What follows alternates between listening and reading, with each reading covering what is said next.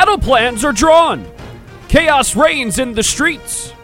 The future of Mos Espa is decided and more as the Sky Guys are back to recap Chapter 7 of the Book of Boba Fett.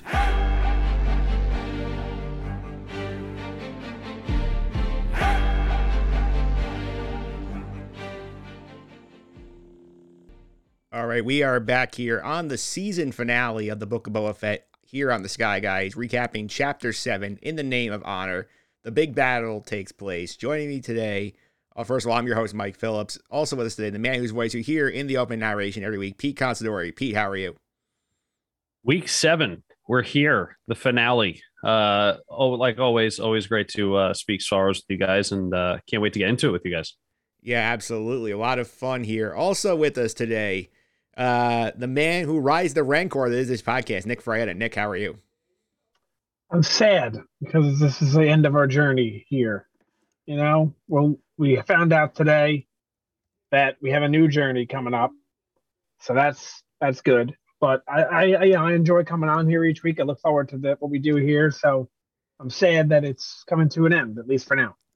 Yeah, it is coming to an end for now, but don't worry, there is more Sky Guys to come because between this show and the next show, we will have some extra context coming out here.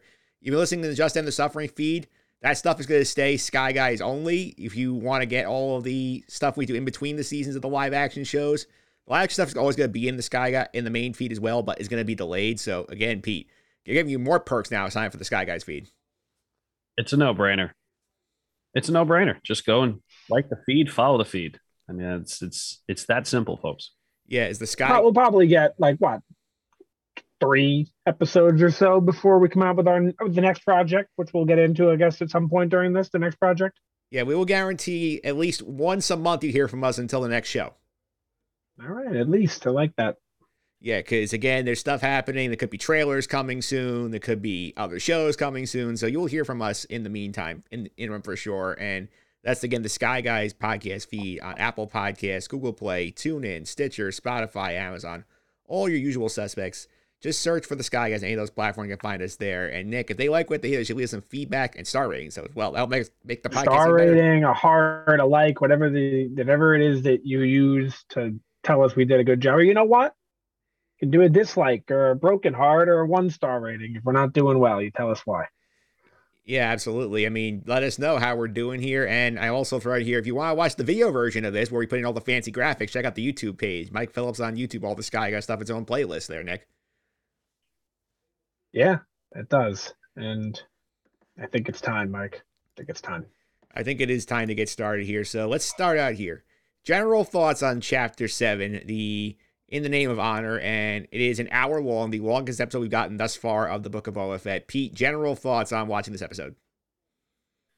I was okay with it. I liked it. Not the grand finale I was hoping for, in my opinion, but for what the show had to do in that last episode, you know, the hole they dug for themselves with the first 4 and then also kind of those last 2 Mandalorian episodes, I feel like they did well with what they could.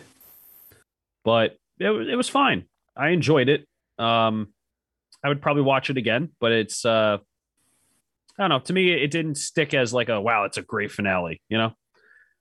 Yeah. I think you kind of sum up how I was kind of feeling. Nick and I talked about this off air. I'll go to Nick in a second. I feel like for me, it's like I was kind of not overwhelmed, not underwhelmed, just whelmed with that. Like it was fine.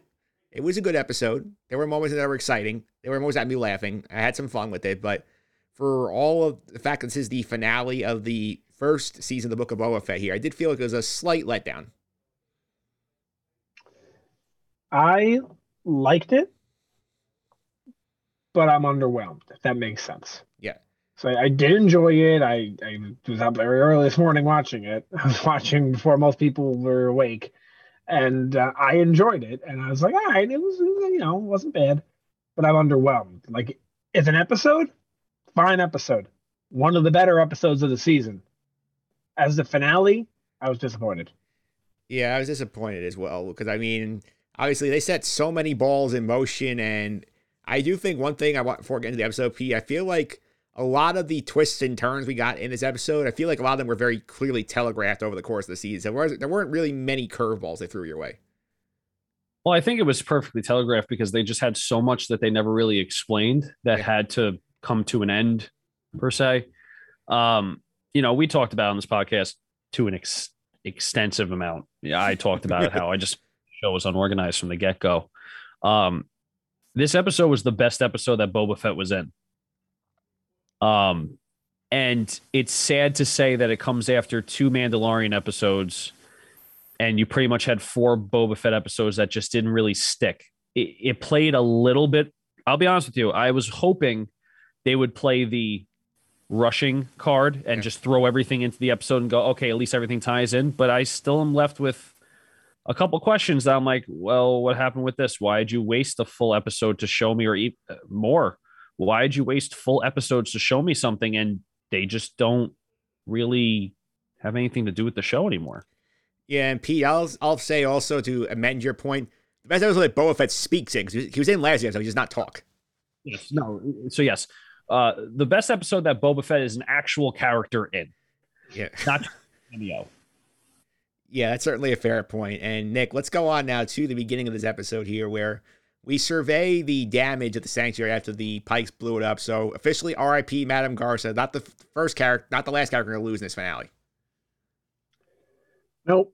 A lot of us, me especially, didn't trust her throughout the season, and I guess I'm sorry.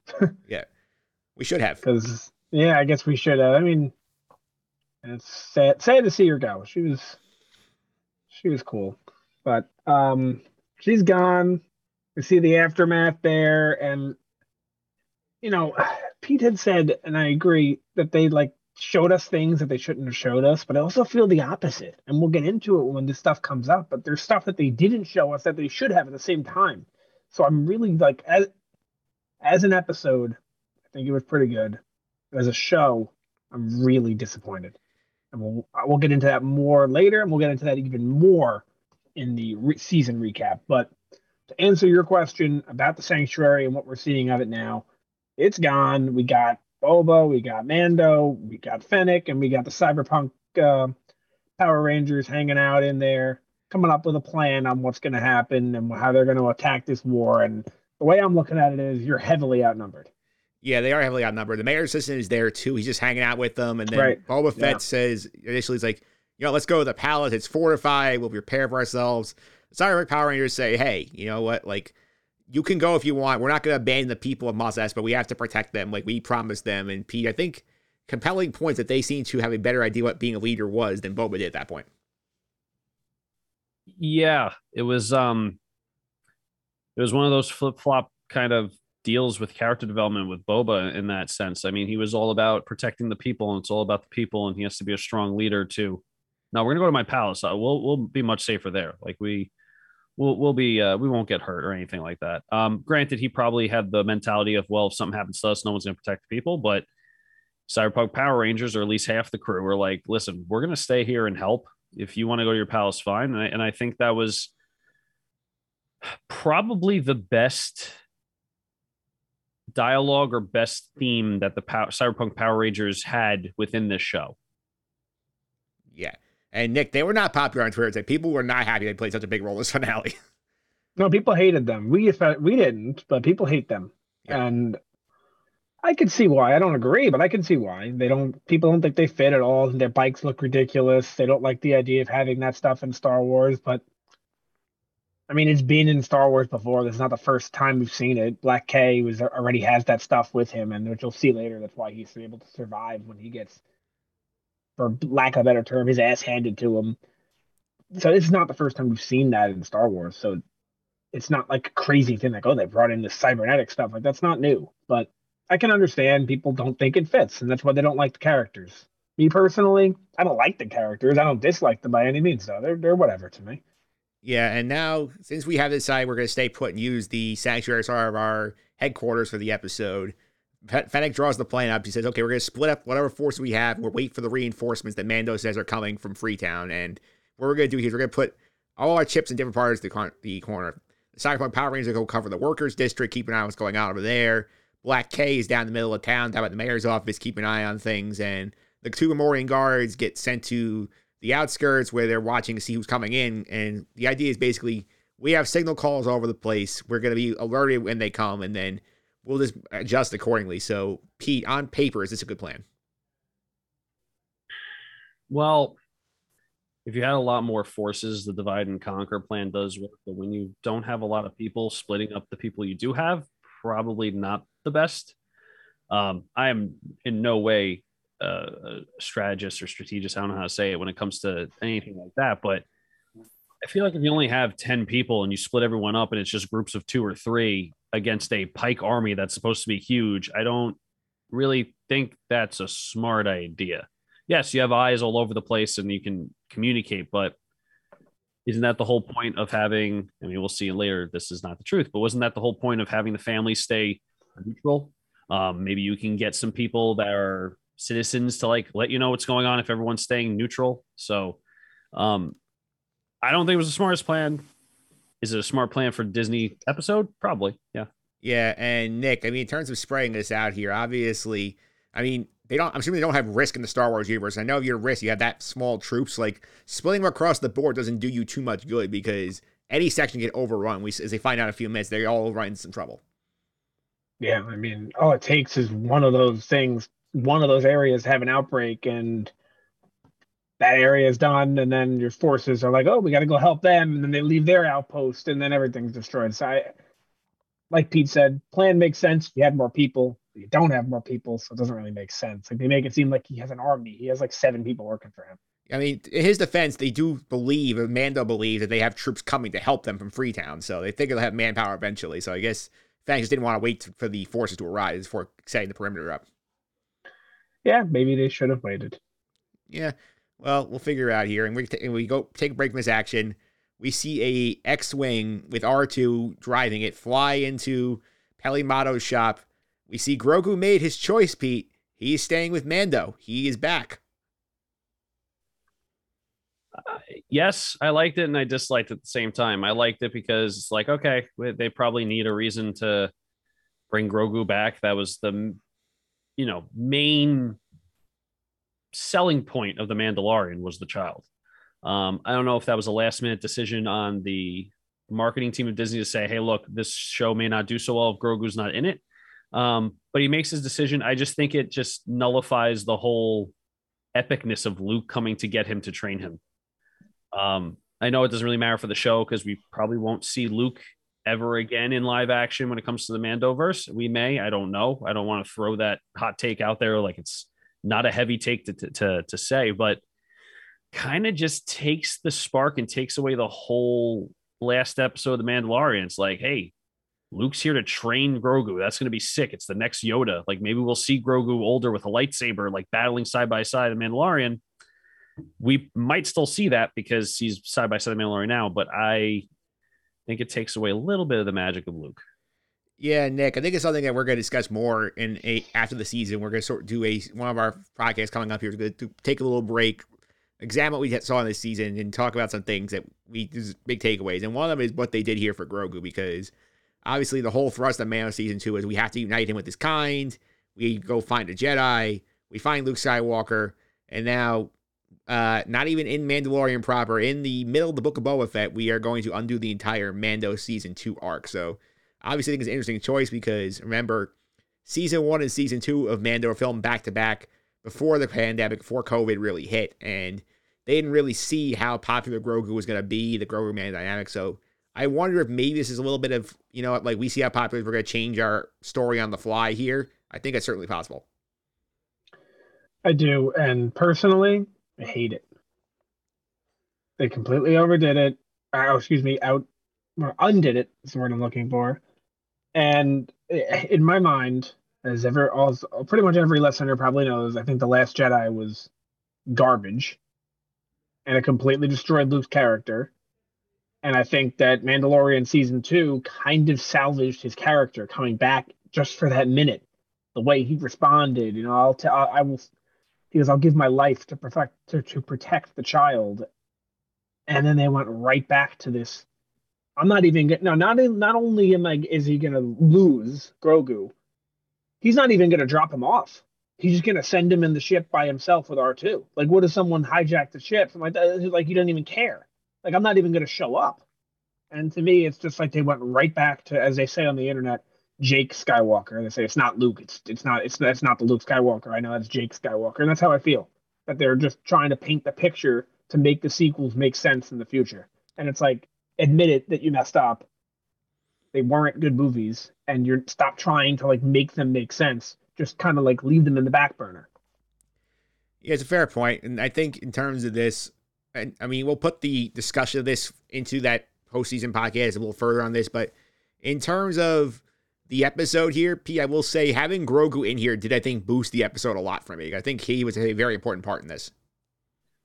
You know what the funny part is? I agree with you and I disagree with you. I agree with you that he plays a big role, but I think if Grogu wasn't in this episode, they could have maybe used those resources to have someone else. How cool would it have been if Ahsoka Tano showed up, right? I mean, you don't need Grogu to have that like wow factor. We had a couple wow factors in the episode anyway. That was like, oh, this is great. Like we see a couple battles, and we'll talk about it later.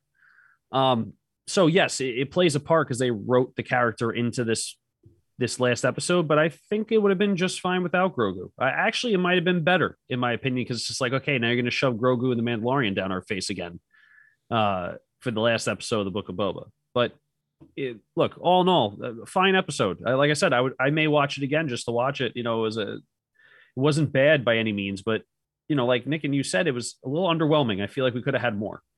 Yeah, and we'll put a pin in the Grogu stuff because he finishes, he lands, he shows he's got the best car on, goes to have a snack, and then with Peli Motto, and then we go back to the Boba situation where they've sent the minions out to do their bidding, and then Cad Bane shows up with some pikes in the background. And then we get a confrontation, and Cad Bane shows up after he gets a little breathing on the pikes, and when they reveal the worst kept secret possible, they're the ones who killed the Tuskens and not the biker gang. I think that's a case where we don't think we needed the briefing. I think it would have been more badass if Cad Bane had just dropped down on his own without us telling us beforehand. Yeah, I agree. Definitely agree. And Cad Bane, awesome to see him again. He's a great character. He's a great villain. I did some research into his species. He's 71 years old during this show, and that's considered very old for his species. I know we had thought about that, like, oh, well, maybe maybe they age differently and he's not really old. He's very old for his species, which is interesting. It doesn't really matter. It doesn't mean he shouldn't be there or anything like that. But interesting. And you could see the dynamic between him and Boba. I like how I'm going to say the word assume. I like how they assume you've seen the other stuff. Yeah. You go in there, these guys know each other. It's not a matter of, oh, who are you? I'm Cad Bane. It's no, I know exactly who you are. You're my quote unquote mentor, and it's almost assuming the audience knows that because honestly, at this point in 2022, and now I can say this because you guys have already done it. In 2022, if you have not watched the animated Star Wars things, it's really hard for me to consider you a serious Star Wars fan. Even not even just watching the show, to me, at least go on like the Wikipedia and like go look up Cad Bane. Yeah, watch or at least seen some episodes, like seen a season or something like that, or something, like know who Cad Bane is, know who that god awful Zero the Hutt is, know who Thrawn is. Like that's like if you don't know that stuff, like then I don't know, then you shouldn't really be criticizing or judging something Star Wars related. Basically, P, he's saying you're a filthy cow, so you don't know this stuff. No, I'm saying I can say this now because you guys have watched it. Yes. Anyway, Pete, so we do get this meeting here. We get the turn where Cad Bane basically goes up to Boba and says, hey, your help's not coming. Like, I took care of the marshal at the Freetown, so R.I.P. Cobb Vanth. He did not make it. And then we see, he basically says, if you let the spice run free, you're good to go. Like, we won't bother you again. And Boba says, no, it's like a plague on the people or whatever. And then we get the information where Cad Bane drops the Pikes killed the Tuskens that you or your family, you abandoned. And then we get the point where he considers going to the quick draw against Cad Bane, and Fennec talks him down. So round one, what are your thoughts? I really liked it. This might be a hot take. I think Cad Bane as a character and his dialogue is the best executed dialogue in the whole series. I just think it's exactly what the character would sound like from the animation series, but also it's the I don't want to say it's the best acting, but it's the best portrayal of a character. Granted, The Mandalorian portrays his character perfectly because we didn't have any context. Same thing with Boba Fett. We didn't have really context of how the character is dialogue wise. Boba Fett is an adult, but hot take: Cad Bane does the best in this series, the whole series, even though he only shows up 2 episodes, portraying the character, the actor, I should say. Really liked it. I like that whole sequence. I like that Fennec is the voice of reason because she is probably the more skilled of the two. That's not even probably, definitely more skilled of the two, maybe even the 3 of Cad Bane, Boba Fett, and Fennec. So I liked it a lot, and I was tense watching it. And I can't say that this show has made me feel what was happening in the show as I watched it, but this was one of those episodes like, oh crap, what's going to happen? Is Cad going to shoot? Like, what's going on? It was a really cool scene. I really enjoyed it. Yeah, and back to what I said earlier about the whole we get the info drop from the Pikes, not from Cad Bane. Did it bother you that we had that scene thrown in there first, and I have Cad Bane be like the bearer of bad news himself, and to Boba and the audience at the same time? I agree with you on that. I think this show has done a really bad job at laying up the surprises. Yeah. It's same thing with The Mandalorian. Like, it's just, they literally just told you before it happened. So the surprise was very underwhelming. Granted, they did Cad Bane very well. He just shows up out of nowhere. Perfect. That's great. They should have done the same thing with Mando, and they should have did the same thing with this. Yeah. We didn't need to hear the conversation. We know Cad Bane's working with the Syndicate. Yeah. Yeah, and Nick, I also mentioned in terms of Pete mentioning the portrayal, obviously they got Corey Burton back to voice Cad Bane again. So I think that obviously helped because he's played that character for about 10, 11 years now. So he knows exactly what they want out of him. How crazy is that, right? Yeah. Isn't that crazy to think? Like, imagine, like, you play a character for 3 years, maybe. Because the show only lasted till 2014 or so. And then it came back and he wasn't in season 7. So imagine, like, you do a character for like 3 years and they call you 10 years later and say, we need you to do 2 more animated episodes for Bad Batch. And then we need you to record some lines for something that's going to be in live. That's going to be cool. Like, I don't know. Then you play the character and 10 years later got a call for the same character. And that's cool. But, yeah, I could completely agree about him being the one to drop the bomb, but at the same time, they needed to show something like that because we're sitting here. Where's the mayor? We haven't seen him in like 5 episodes, and where's the Pike leader? We haven't seen him since maybe episode 3. Yeah. So like, you needed to show them at the same time. As much as I agree with you, it'd be better if Cad Bane dropped the bomb on them. We haven't seen these characters in episodes. So we needed to know what they were up to. So it's kind of like they had to do that. Okay. 2 points. One, the Corey Burton thing. He's like, obviously, Cad Bane had not been seen in Clone Wars in season 4. That's the last time he appears. So it was about a decade before they called Corey Burton back to come back on the show. That's a long time. And Pete, I'll throw a counter in there. Nick makes a good point about, hey, we haven't seen the mayor. We haven't seen the Pike guy. So how about we have the scene and then we cut it like right where he says, oh, Boba, you basically say, oh, Boba is motivated. And he's like, there's something you need to know. And then we cut, and then we go and have Cad give us the information instead of getting it twice in a row. Yeah, I mean, to kind of give a counterpoint to the whole mayor thing, do we really need to see the mayor? I mean, it's kind of assumed that he is away, and we don't have to see him. The light that they bring the mayor in is this episode is very cowardly. Yeah. At least before this episode, we were like, wow, this mayor doesn't mess around. Like, he's going to let his whole city burn to get his way. In a sense, when I say burn, meaning we're going to bring the Pikes in. If there's a war, let them deal with it. I'm not. And then we see him and he's just this coward. He's like, I didn't want this for my city. It's like, wait a minute, you decide to go against Boba Fett. And now all of a sudden, I don't want to have anything bad for this. Like, it's just bad, just character planning. Yeah. Again, I think the whole show was just bad planning. But like Nick said, to Nick's point, we haven't seen him, so maybe the show and the producers and the director's like, well, we need to end his kind of career, which they did anyway at the end of the episode. I think the ending scene with that group was necessary, but I don't think the middle scene with that group was. If that makes sense. Yeah, I mean, I think you could have had them pop up in the middle of the episode. Maybe have Cad Bane like hollow in and say, "Hey, this is what's going on here," and then have the group talking about it, and have the mayor going, "Hey, you're ruining my city," something like that in there. Yeah, There's they talk about the spice a lot, right? Yes. And we're led to believe spice is a drug, right? Yeah, pretty much. Like a cocaine or something. Let's just like say something like that. I know we'll never see this because it's Disney and it's mostly, honestly, half and half, probably for kids. I know it originally, like Star Wars originated as like a kids thing, but now I'd say it's kind of half and half. Like, yeah, it's definitely it's like a family thing, family friendly, if you will.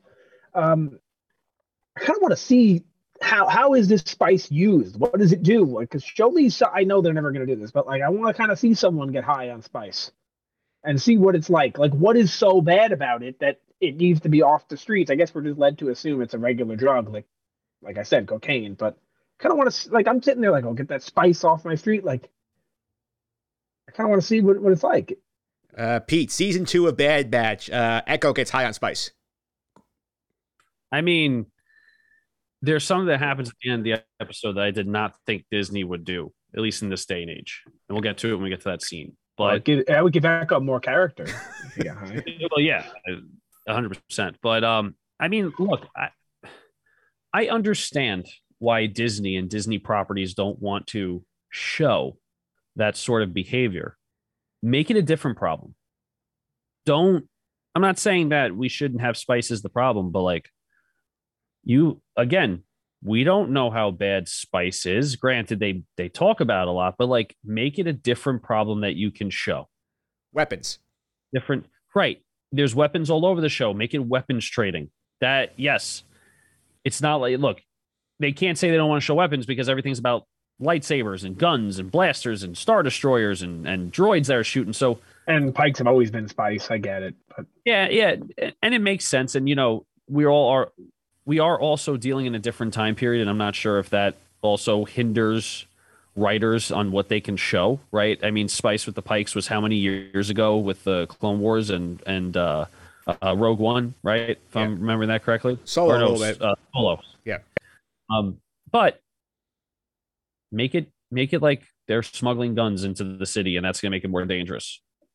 Not, hey, there's this spice that we're assuming what it is, but we never really seen it in action. So that's so I get where Nick's coming from, but I also think they could have switched it up.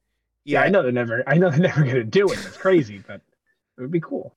Yeah, if it's on Hulu, maybe you get that. Maybe in the future. No way, actually. No. Anyway, so we move forward a little bit in the action here, and we see that. Remember the dinner in season 4, in episode 4? They remind us in the preview about it of how the 3 crime families say, "Oh, we're going to stay neutral. We're going to stay out of this." Shocker! They end up siding with the Pikes, and they ambush all of Boba's forces here. So the couple of the mods get shot. They end up having to get back in the corner. Black Cave is to get swarmed by Trandoshans, and R.I.P. to our Gamorrean guards, Nick. They get pushed off the edge of the ledge and basically just fall to their deaths. We don't see it, but brutal way for them to go. It's a sad death for them. Yeah, no other way to put it. They're loyal. They stuck by Boba's side the whole time, and they tried their best. Sad to see them go. Yeah, Pete, But you saw it coming a mile away that everyone was going to turn on him. Like, that's what you were saying earlier. Like, this is the worst kept secret ever is this show. And Mandalorian 2, to Pete's point, the only things that were a surprise were Cad Bane and Luke.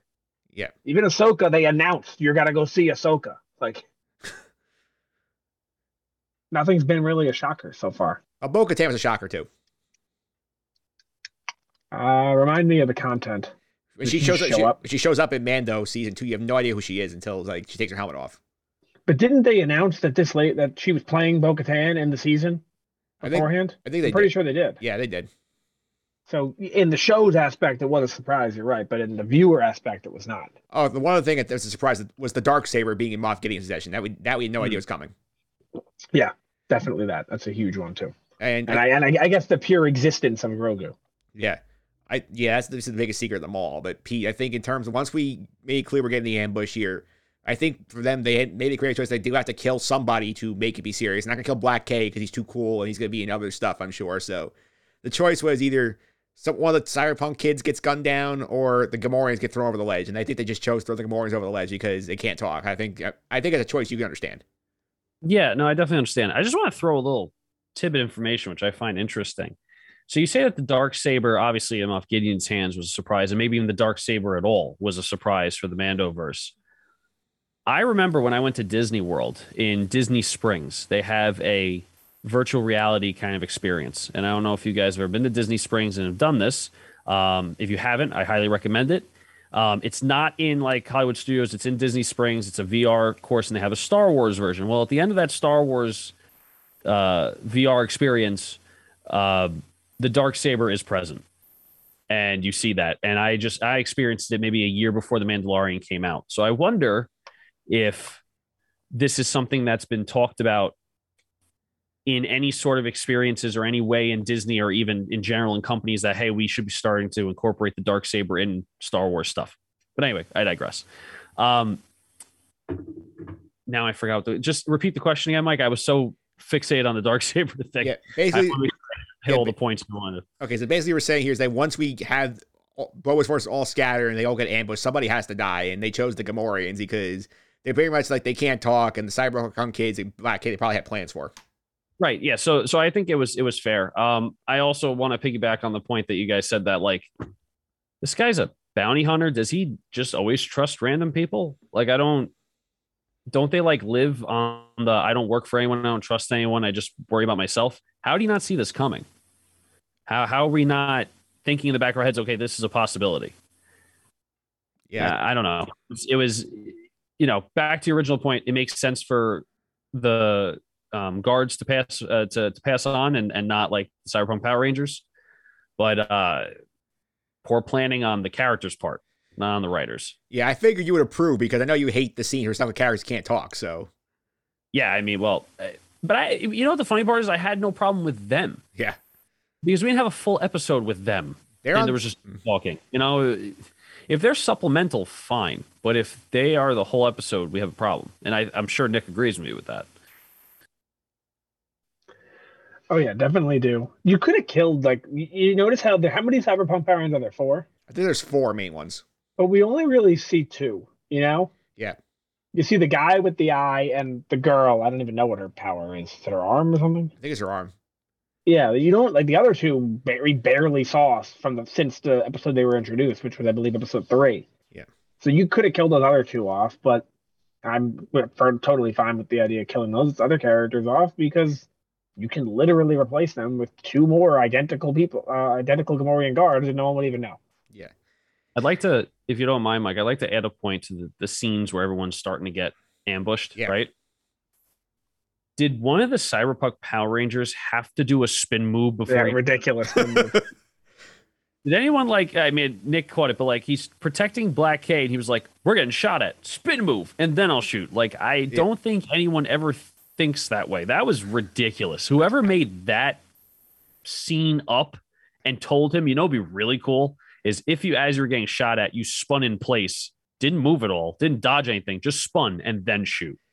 I think that's later in the episode. I feel like it's because I haven't linked up with Black K yet. We'll definitely touch on that again. But Nick, I did feel like it's a little bit out of the Black Widow playbook where Yelena is saying to Natasha, like, why you always do those flips? Like, they don't add anything to the fight here. Yeah, it does. And just so Pete knows, he's not alone. Like I found an entire article on the spin move just now that was posted at 10:15 this morning. Like people made no sense. Like what was the point? He was already there. Like it's one thing if you do a 180 because you turn around. He did a 360 to end up in the same position he was already in. Yeah. Did he get leverage or something? He got speed. The bullet came faster because he spun. Yeah, so anyway, that's no sense. I thought it was the same scene, so my apologies. Yeah, no problem. We'll get to that again later. And also at this point, Fennec comes out of the play on the fly. Boba says, hey, can you get to Mos Eisley? And she snipes off a bunch of the assassins trying to kill the Cyberpunk Power Rangers, lets them go back to Boba. Then she's gone for the rest of the episode, so a bit disappointing, obviously. I guess strategically you need to have Fennec take care of what she does at the end of the episode, but Nick, they definitely could have used her either way.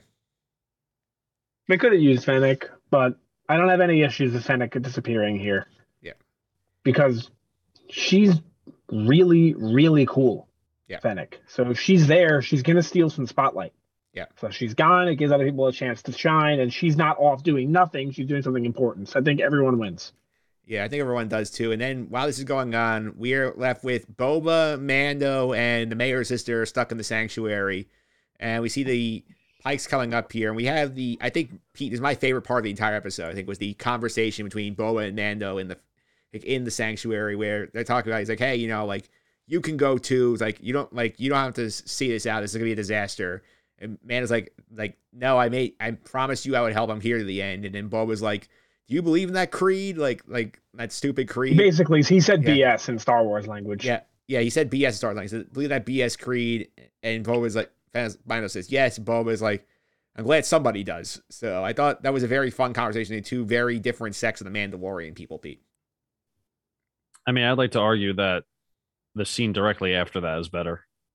I agree. The scene is more fun. Yeah. Well, no, not even just the scene, like the mayor's assistant scene. Yes. Yeah, he was great. Yeah, he's hilarious. I would say to stay on point, it was a little cookie cutter for me. The only reason why I say that is because I kind of expected the Mandalorian to say that. I don't think the Mandalorian was like, okay, peace, I'm bouncing. Like I kind of knew he was going to stick around. A little cookie cutter, but it works. No problems with it in the episode or showing a little bit of mortality to the hero of that is the Mandalorian, and I guess in this case Boba Fett, because it is his show technically. So fine with it, but I think the scene immediately after with the mayor's assistant just takes it to a whole nother level. Yeah, Nick, any thoughts Mike, on that chat? I think that Mando has a lot to learn from Boba, and I think that's the kind of the theme of this Mandoverse so far is getting away from what you were born to do. And I'm going to get into this a little bit later in the episode, but Boba is born into being a Mandalorian for his father, the bounty hunter, and he's getting away from that. Grogu was born to be a Jedi and follow the ways of the Force. He's getting away from that. I see the same thing happening with Mando in the future too, and I think it's just kind of the message, the overall theme is what you're born into does not make who you are, and you can become whoever you want to be. And I think that the Mandalorian, that's the point of the show. Like Grogu already made that choice. Boba already made that choice. Mandalorian has not, Din has not made that choice yet. But I think more and more time that goes on, you can see he's becoming frustrated with the creed. They kicked him out of the creed. I think at a point he's going to say, all right, I don't need you guys. And we'll get there at the end of the Mandalorian, but I think that's where we're headed. Yeah, I think so too. And then as we mentioned the mayor assistants in the room too. So they're basically talking strategy. Boba and Mando say, okay, we have two options here. Either we basically walk out, like surrender and let this be over, or we just go out guns blazing right now. And the mayor assistant in the background is like, I have a third option. And it's like, my option is like, we negotiate with them and I'll be your emissary. And Bo's like, great idea. Bring me a tablet. And he just fills out a tablet. We send the mayor assistant out to talk to the Pikes. And then he's reading the tablet. It was so funny. We just sees his face like, oh, I was not expecting this. And then he's like, the Pike's like, just read it. He's like, are you sure I can sum up? Like, just read it. And he's like, I will give you nothing. Go away. This was so funny. Best scene. The mayor's assistant has grown on me since he was away from the mayor. Yeah. I think his character, as annoying as he was in the beginning of the season, is now just the funny guy of the season. I hope we see more of him in some other form, right? Or even his character in some other show, maybe The Mandalorian, whatever. That was a funny scene. And it wasn't even a trying hard to be funny scene. It was just like, this guy thinks he's like, for lack of a better word, the shit. And he's like, I'm going to go talk to them and I'm going to make it. And Boba's like, yeah, sure, go ahead, do it. And then he goes and does it. And he gets pretty much pie in his face and almost shot because of it. And it's hysterical. Yeah, like how he says, I studied on Coruscant, not that I'm better. Like he really made a good. You made a meal of it. I almost think if you went back to the beginning of the show and watched it again, knowing who he becomes, we might actually, like, if we hated him in the beginning, we might actually enjoy him and think he's funny. You know what I mean? Yeah. Like you learn about a character, you watch a sitcom or whatever. Like you watch Seinfeld, you watch the beginning, and you're like, who is this guy who opens the door all crazy? And then you go back and watch season 1 again, and you love the Kramer moments. You know what I mean? Yeah. So I feel like, and obviously he's not Kramer, he's not as funny as Kramer, but he, yeah, I think it would be something where if you go back, you might actually get a couple laughs out of it. Yeah, Pete, considering Boba is trying to go straight here and help the people of Tatooine run a pretty normal, civilized society, like maybe there's a place in his empire here for the mayor's assistant to like work for him and become a new sort of political figure in this new society. I think he would be a great replacement to the droid that Boba has. Yeah. I think if we get a season 2, or if we get the same characters in a different season of a different show, if they just kind of merge it, let's say, into Mandalorian, I think that would be the perfect place for that character to be. Yeah, I agree. Yeah, I think also Robert he's gonna work for Boba in the future. I'm calling that shot right now. You know what I would have liked to see? I would have liked to see when they were it's about the door. Boba's like, "You don't have to do this." And man, I would have liked. He's like, "You could have died. You could die out there." I wanted Mando to go, "I'm not gonna die. I have a season 3." Or like that. Yeah, it's like I'm not gonna. Like, I'm not gonna die. I'm signed on for another season. Yeah, it's like everyone knows. Yeah, it's like I'm not gonna die. I have plot armor, Pete. Yeah. I mean, literally. I mean, he does say that. He's like, we have armor. So yeah, could have the extra mile and said, like, listen, we're protected by season 3. We'll be fine. Yeah. And now we start getting into the action, because now they take the next like 35, 40 minutes of this pretty much just straight fight scenes. And we start out here, we get both Boba and Mando using the jetpacks, flying out, sniping out a bunch of these pikes, and we end up getting the spot. We knew that, I think Nick called, they had Boba and Mando fighting back to back and trying to take down pikes. I saw Pete rolling his eyes, so we'll go to you first on that one. First of all, wow. What a awesome scene. Like, such an awesome scene. That is my favorite scene of the whole season. Yeah. Honestly. But what bothers me is that when we're looking at the current timeline, I'm not sure, from current timeline sakes, not in the flashbacks, I'm not sure how much time passes from episode 1 to episode 7.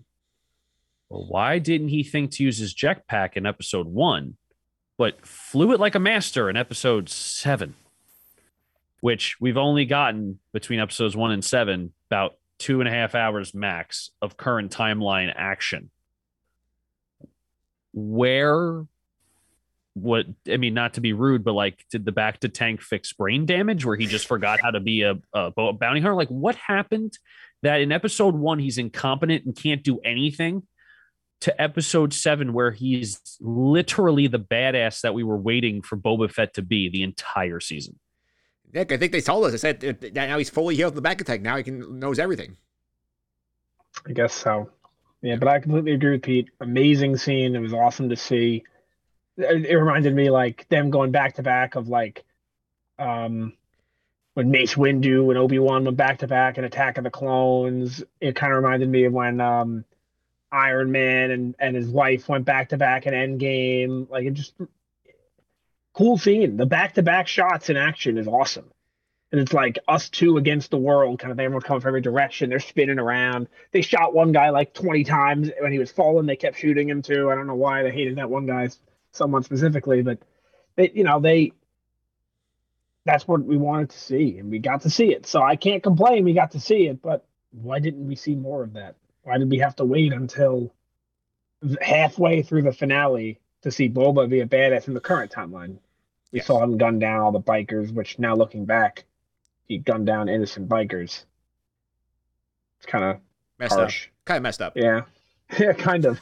And he beat them up at the bar too. That's all he did in the past time. I was beat up on bikers. But it was awesome to see, and the whole fight was really, really well done. And I think that a lot of people have a criticisms of all the Robert Rodriguez episodes, and I don't disagree. But at the end of the day, the action sequences in these episodes have been really good. Yeah, and there weren't many action sequences in episode 1 or even 3, if I remember. But he does really good job directing the action. It just doesn't feel complete. Yeah. It feels underwhelming at the end of the season.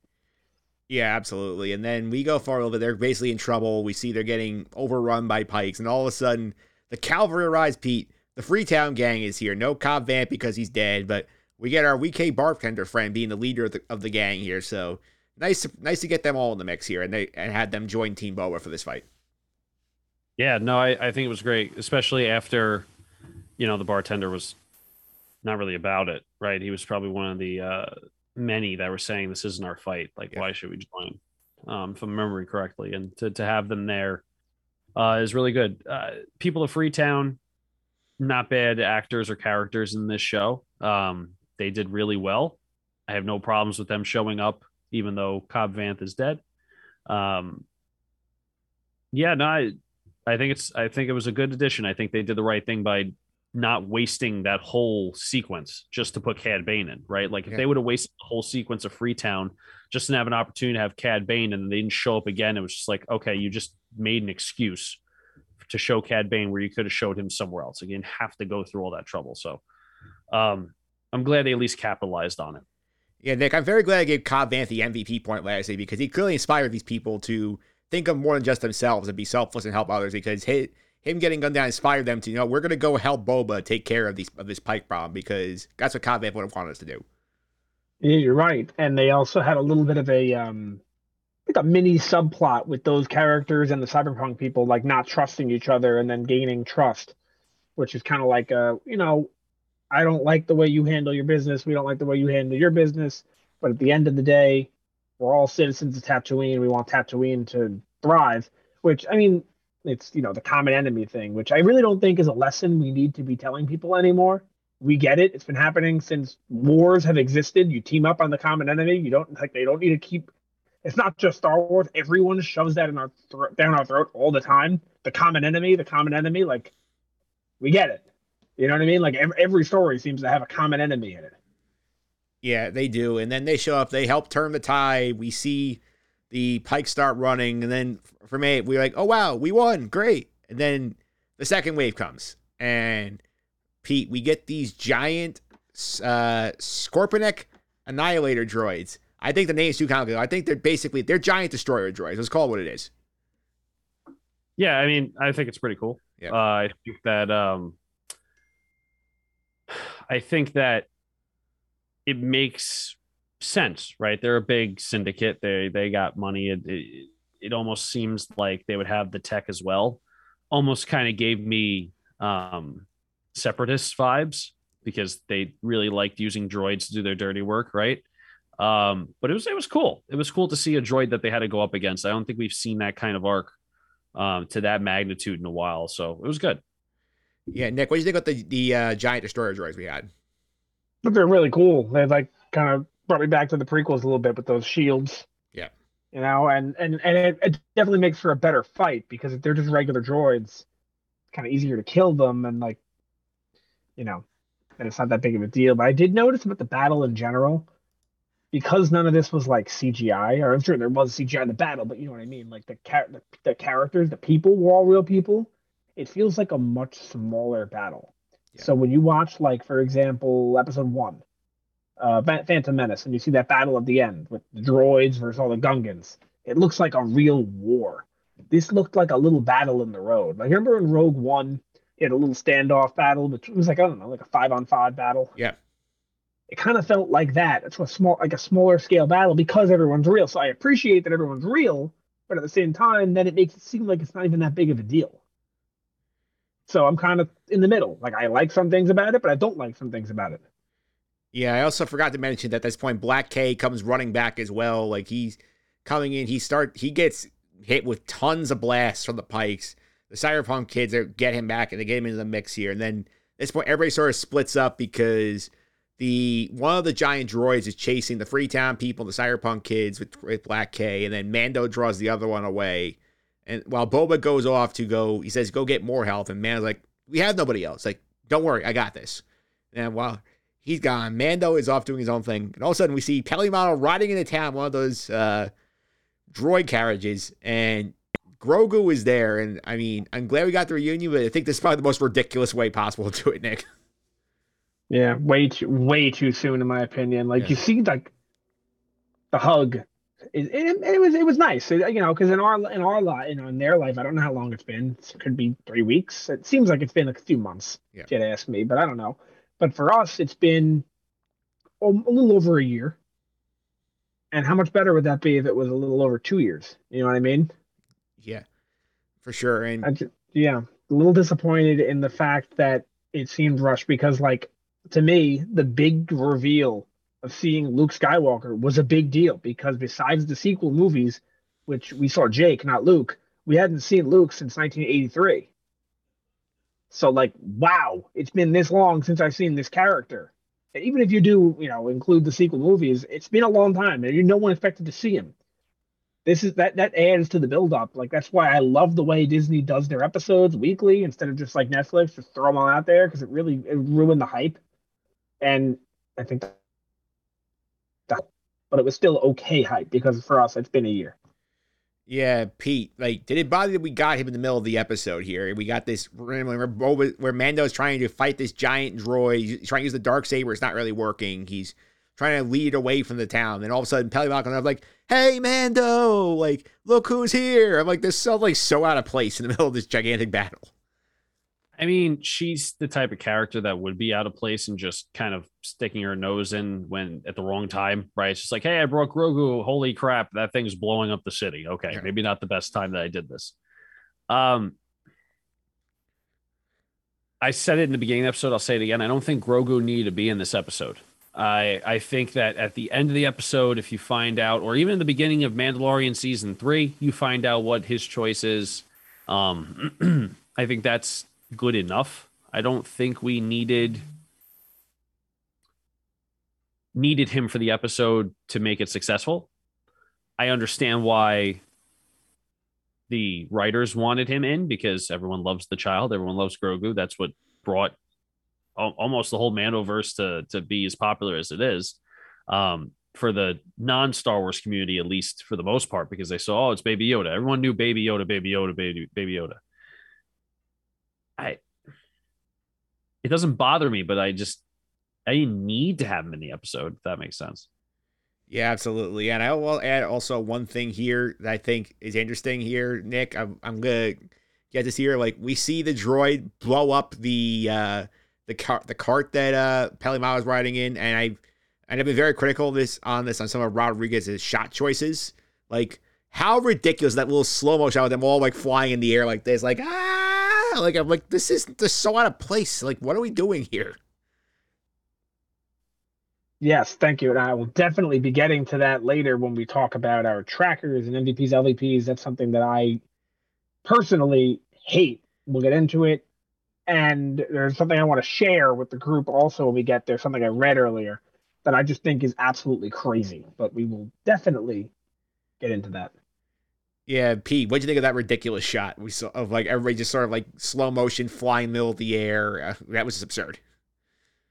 Have we gotten slow motion in any of the Mandalorian seasons or Book of Boba Fett?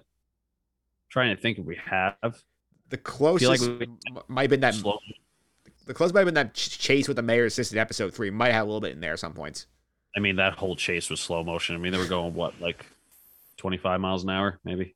No, it's a weird look for Star Wars. I feel like you don't see a lot of slow motion Star Wars stuff. Come to think of it, like, I really don't think you see that. But I could be completely wrong. I'm not really good. The only thing I can think of that's in slow motion at all, I think, are the flashbacks in The Last Jedi. Well, what about the throne room scene with Snoke? Do they have some slow mo? Oh, they do. That's slow mo. Yeah, so it looks like just The Last Jedi has slow mo, right? Yeah. So anyway, it's just weird to see in Star Wars.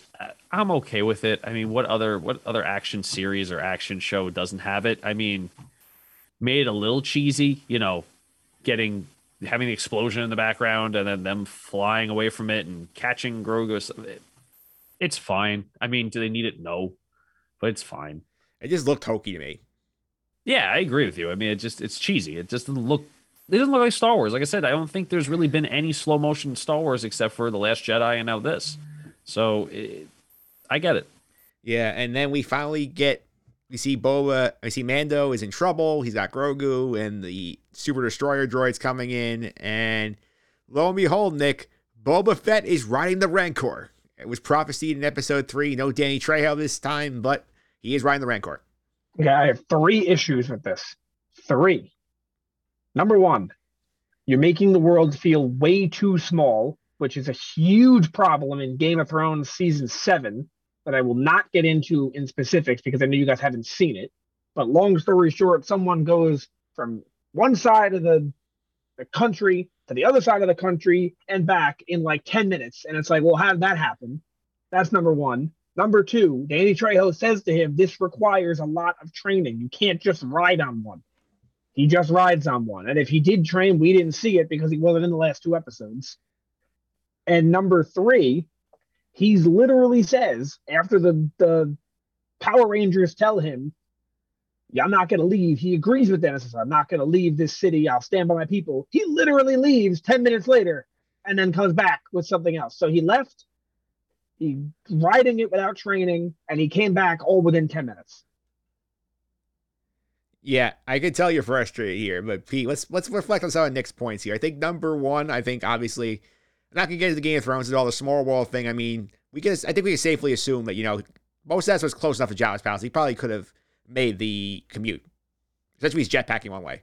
Yeah, I mean, it's possible. And I get where Nick's coming from completely 100% about making, I want to say the map because I'm a video game guy. Yeah. But the world smaller. I mean, Rancor seems like a pretty powerful beast, right? Maybe it can run really, really fast compared to what the world is, right? I mean, it's also bigger, so their strides are bigger. Like, you want to get technical, if I'm walking the same distance as an ant, the ant's going to take a longer time to walk that distance than I do because I have bigger strides. So maybe it's possible, but I stuff like that, I never really nitpick at. I never really go, well, how the Rancor come? I usually just saying like, ooh, the Rancor. I'm just like one of those guys that just doesn't really think about why. It's just, oh, it's there. Yeah. It makes sense though for that point that Nick makes. The don't make the world seem smaller when you're doing a Star Wars show, especially because it's supposed to be a multi-world kind of show. Yeah. Yeah, in terms of the training aspect as well, I'll also throw out here that in terms of the training, again, we saw Boba Fett for a great total of 30 seconds in 2 episodes. How do we know the entire rest of that he wasn't just taking Rancor lessons with Danny Trejo? So that's the thing. Poor planning again. Said it before, I'll say it again. They just had stuff that they left just cliffhanger on. They just had to like make it come to an end and go, oh, I guess he can ride the Rancor now. So I just think it was poor planning on the show. And they just were like, we brought the Rancor in. We kind of have to have it in the finale. We can't just have a Rancor sit there for the season and not do anything. I bet you he did train with him in those episodes, but that's something that we should see. Yeah. Yeah, we definitely should have gotten at least like us scene of him like with Danny. Maybe have issue with Danny Trejo where he can only do that one day, and he was there for like 2 scenes, and that was it. But like, you couldn't have just written something in like somewhere in the middle of like. I know you did a whole Mando episode in episode 5. You couldn't have like 5 minutes of Boba Fett like working with Danny Trejo, like saying like, oh, like here's how you ride the Rancor, and like here's how you get him to trust you. Like that would be nice. Well, I'm gonna just put this, and I know we're jumping ahead a little bit. So Boba Fett does eventually use that stick that he trained with the Tusken Raiders in the show. Yes. Not going to say what it is yet because we're not there. We spent 4 episodes learning about how he learned how to use that stick. We couldn't do 1 episode with a flashback about how he learned how to ride the Rancor. Yeah, it's definitely a valid point here. And I will say Can you say that, remember the Beast from episode 1? Yeah. That him being on top of that kind of trained him for that? It's cheap. Or is it the holiday special being canon? I think it's more the holiday special being canon. Yeah. Well, but Must see, be. here's the I guess because he's riding the dinosaur. Yeah, I'm also going to bring up another point here. I'm going to share this tweet. I'm going to share the screen here because I think this is an interesting point because Pete brought up the whole Danny Trejo thing about how he's talking about, oh, you can ride the Rancor, like you train to ride the Rancor, so on and so forth. And we didn't see any of that training, but go here on Twitter from Bad Batch. Omega's riding a Rancor with no training. What the hell is this, Pete? Well, it's a baby. Different. Yeah. I mean, You didn't even like the tweet.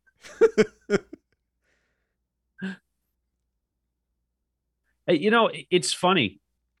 Omega is able to ride the Rancor without any kind of like anything to it. There's no like, I don't know what you would call those reins. It's not a horse, but I don't know.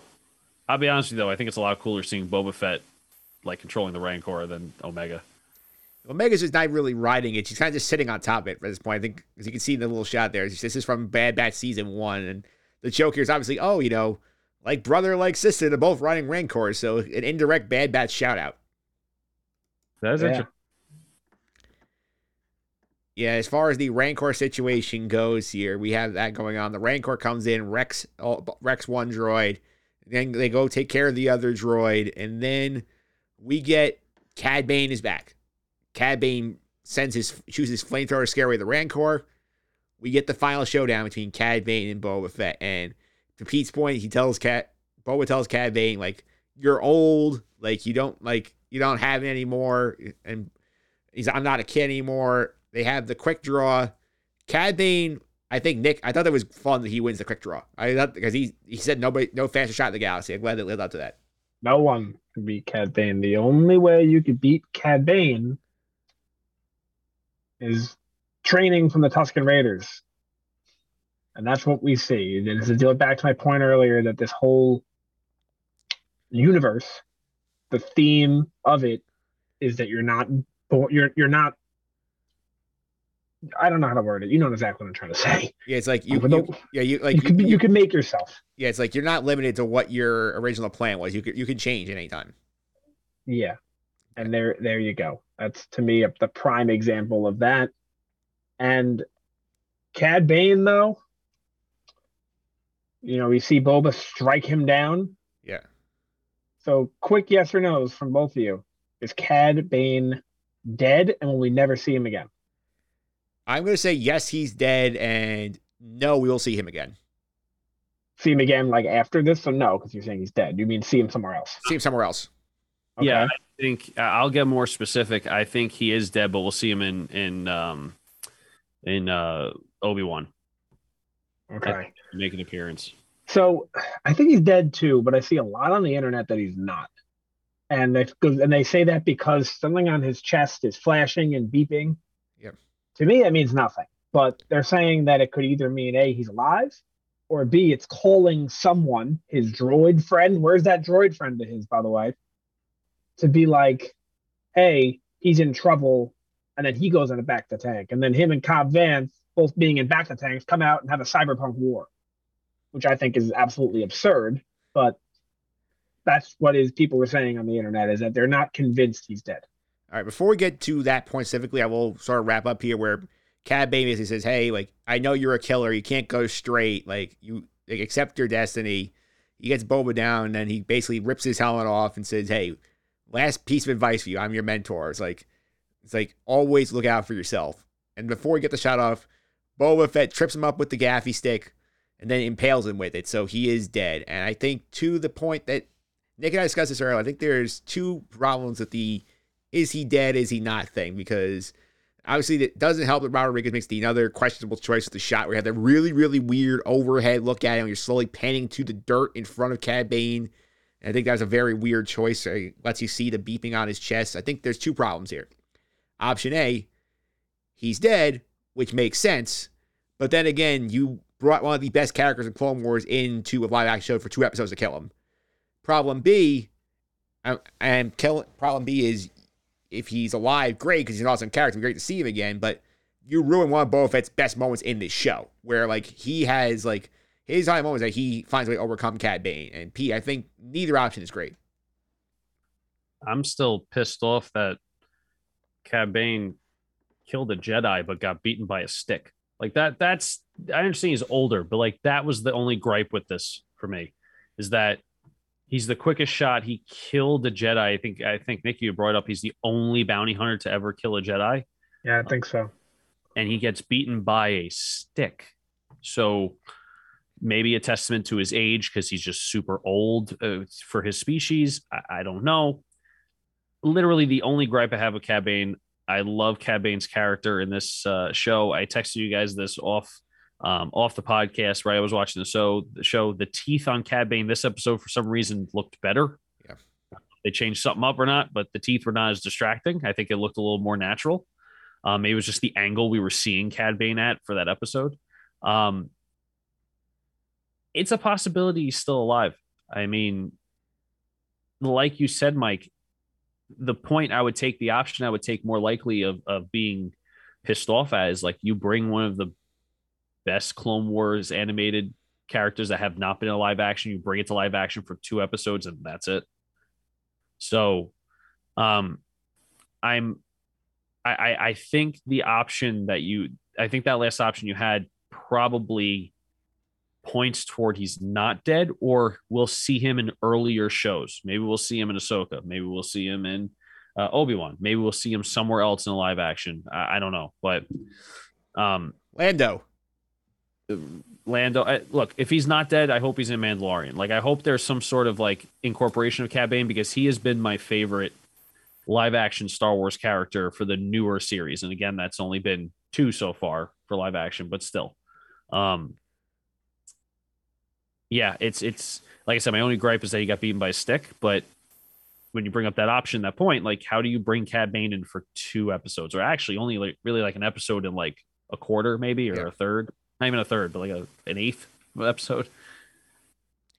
Yeah, I think that's the problem. I think we'll get more into like that in decision in the postseason feedback thing about the Cad Bane problem. I think that's something we'll definitely keep an eye on. But now, Mike, I think that Cad Bane gave Boba a chance to, in my opinion, save the show. He said, "What's your angle?" And Boba Fett said nothing. If he said something, I think it could have saved everything. I don't know what it could have been, but this whole show, I think the issue with it was rule with respect.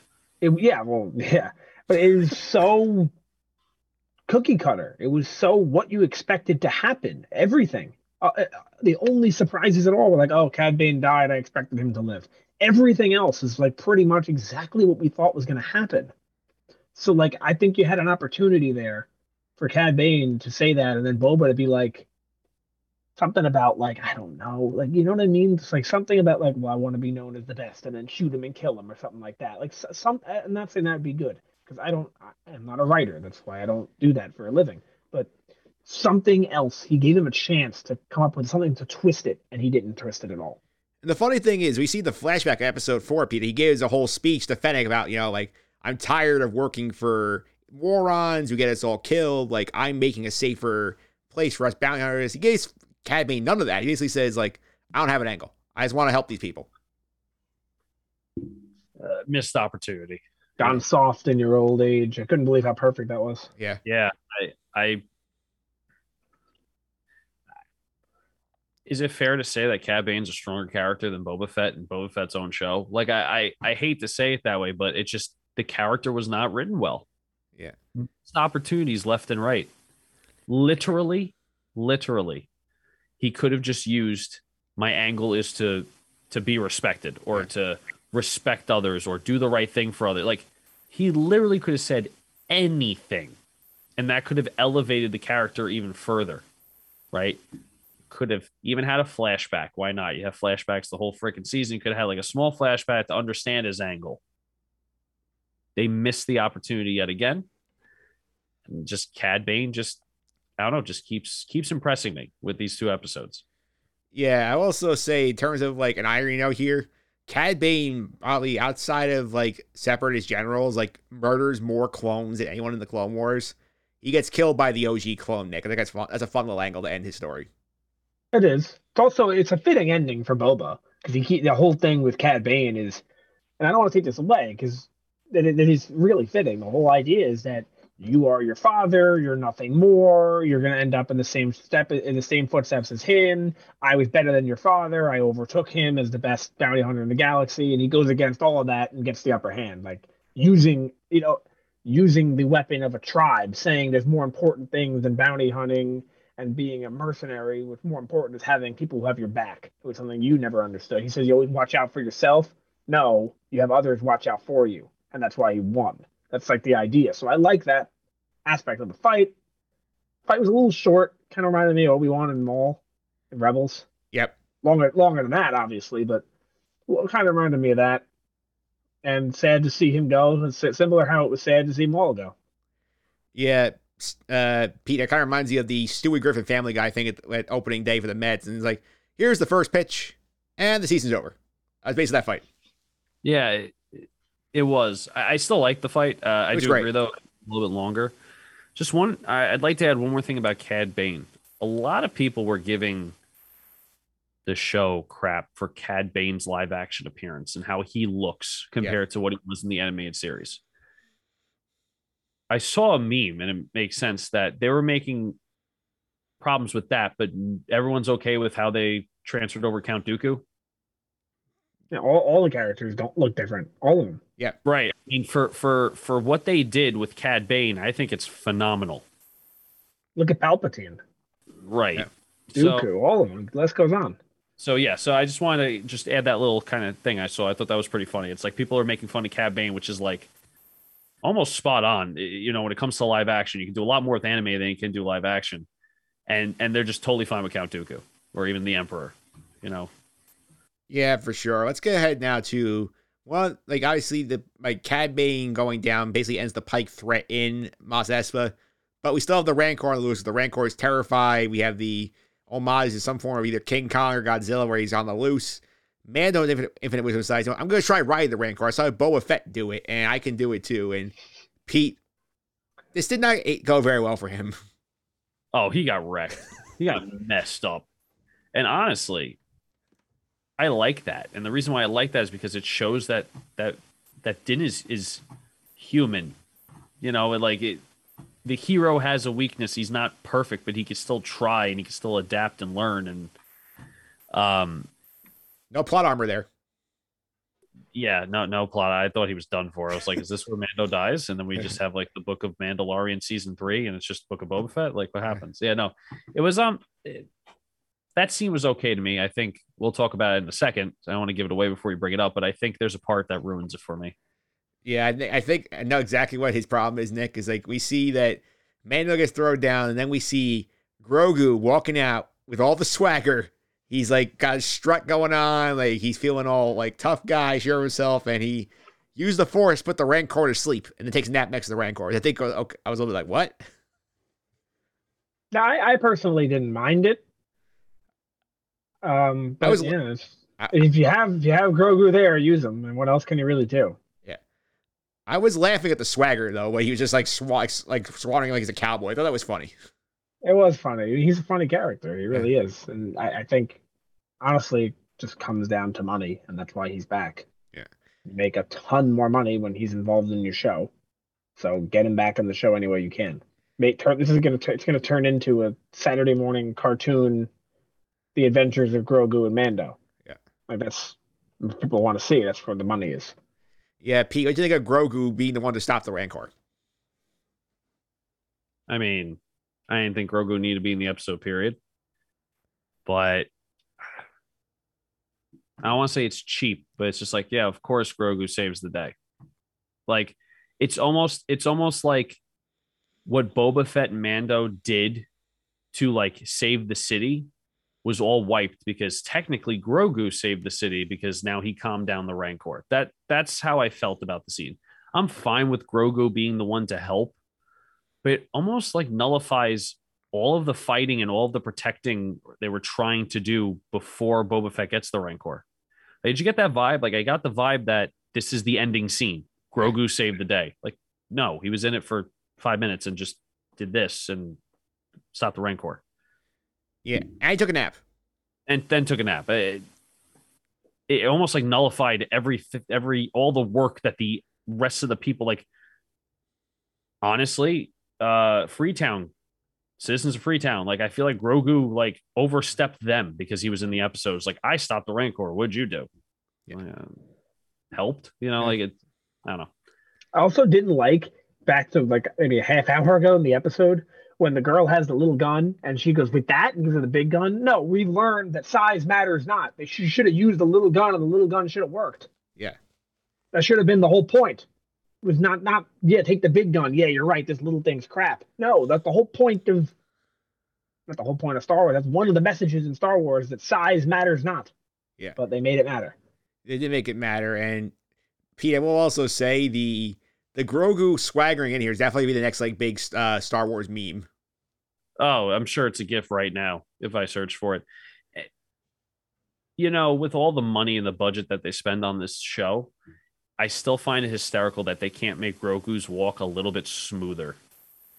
It adds to the charm of Grogu. Like, it's like now it's just a thing, right? But like, I remember when I first saw The Mandalorian, I was like, this is a puppet. Like, this is not like, they have money, don't they, Disney? Like, I feel like they could do so much more with it. But it's just like, now it's just like part of Grogu. It's like this weird kind of way he moves, and it's funny. It's like he bops around. So, it's definitely a GIF right now. It has to be.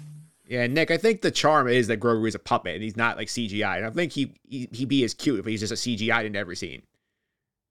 Yeah, no, people love him. People love him, and I do too. So, you know, yeah, we talked about it already. I don't think he should have been in the episode. I agree with Pete, but he's here. Use him.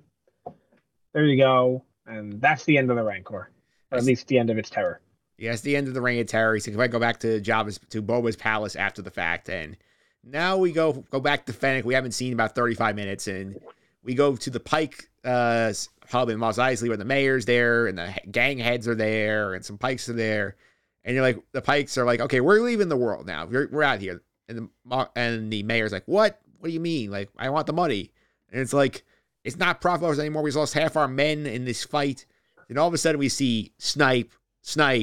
The mayor gets hung, and then the Pike head gets stabbed by Fennec. This is probably the most badass piece of action in the entire thing. It's like literally mirrors the scene a little bit of when Anakin kills all the Separatist leaders in Episode 3, except this is stealth mode. Yeah, Fennec's really, really cool. Yeah, there's really no other way to put it. Yeah, Pete, any thoughts on that scene? No, I think it was fantastic. I thought it was really, really cool. I referenced this scene in the beginning of the episode that I did not expect the mayor to get hung. I feel like that's like a huge reach for Disney to do. You know, they're worried about spice, but they'll show like a steel cable going around the mayor's neck and then getting hoisted up into the ceiling. Granted, you see that kind of stuff in like Pirates of the Caribbean, but like, I don't know. It was not expecting that from a Disney show, no matter what the plot point was. But it's still phenomenal, like awesome scene, awesome, like quick little 2-minute scene that just a nice little sprinkle on top of the action. Yeah, and I'll counter your point, Pete, in terms of like not just a Disney thing, but more of a Star Wars thing. I mean, Episode 6, you saw Princess Leia strangle Jabba with a chain, so this is not completely unprecedented for Star Wars to asphyxiate their characters.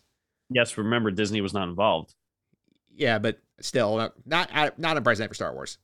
Yeah, I mean, if you're watching Star Wars as a kid now and you're seeing all the stuff that happens, like, you know, you see Count Dooku be beheaded. I mean, it's not something that's not a reality. I just never thought that Disney, for a Disney show in today's day and age, would go that far. I just thought they would just blast them. You know what I'm saying? Like, they went out of their way to say the mayor was going to get hung and not shot. Yeah. You know what I'm saying? So that's where I was like, wow. And it wasn't Disney. It was the people who wrote the show. But like, I was just like, wow. I mean, it's sick. I love it. But yeah, it's surprising. It was surprising. I didn't expect that to go out of the way to be like, the mayor's going to get hung. Yeah. Nick, I wonder if it's the fact that he's an alien makes it easier for them to do. Is not a person being hung. Maybe, and probably. Yeah, because like probably you're not going around seeing hammerheads floating around. That's right. Yeah, and now we were led to, after that, we are led to believe that the streets of Tatooine are safe, and that's where we head next. Yeah, and we end the episode here. We see the streets of Mos Espa are peaceful now. We see that Boba Fett and Fennec are basically treated as like gods in the town. Everyone's like bowing to them. One guy gives a piece of fruit. All is great. And then we see the party at the end of the episode where Boba's like, I know this is for me. And we see Fennec and him. The rat droid is there, as Nick pointed out to me. And Black K and the Cyberpunk kids are all there. And we basically see that they're pretty chilling. That's a wrap on Boba Fett season 1 for the most part. So, Pete, this is how we ended it. Yay or nay? I'm going to say both. And the reason why I say both is that the last three episodes saved the season for this show, in my opinion. Save the show, or the season, because I don't know if they're going to have more seasons of this. Um, I don't think it was the best finale when it comes to Star Wars finales, or even live action show finales of this caliber. Um, but at least they did the right thing and actually wrapped up what they started and kept the main characters that were brought in to actually enhance the show, like the Mandalorian, Black K, even just the Cyberpunk Power Rangers. At least you're doing something with the characters you introduced, even the Rancor. So wasn't the best finale in my opinion, but for what they were working with and what they had to, I don't want to say fix, but what they had to like explain at the end in an hour, I think they did a pretty decent job. Yeah, Nick, I was a little disappointed the mayor's assistant was not part of this group. Me too. I'm also upset that this wasn't the last scene. The last scene was Mando and Grogu in space. I really think that should have been flipped.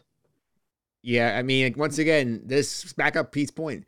Mando stole a Boba Fett show where we couldn't end on Boba being triumphant. We had to end with Mando and Grogu rocketing off into space. Yep, yep. And one of you had mentioned it earlier that the mayor's assistant is going to become his new like translator, if you will, or like protocol droid in the way 3PO was for Jabba for that brief stint. That is perfect for him. Yeah, I really hope we see that at some point. And he needs a job. He doesn't have a job anymore. The mayor's dead.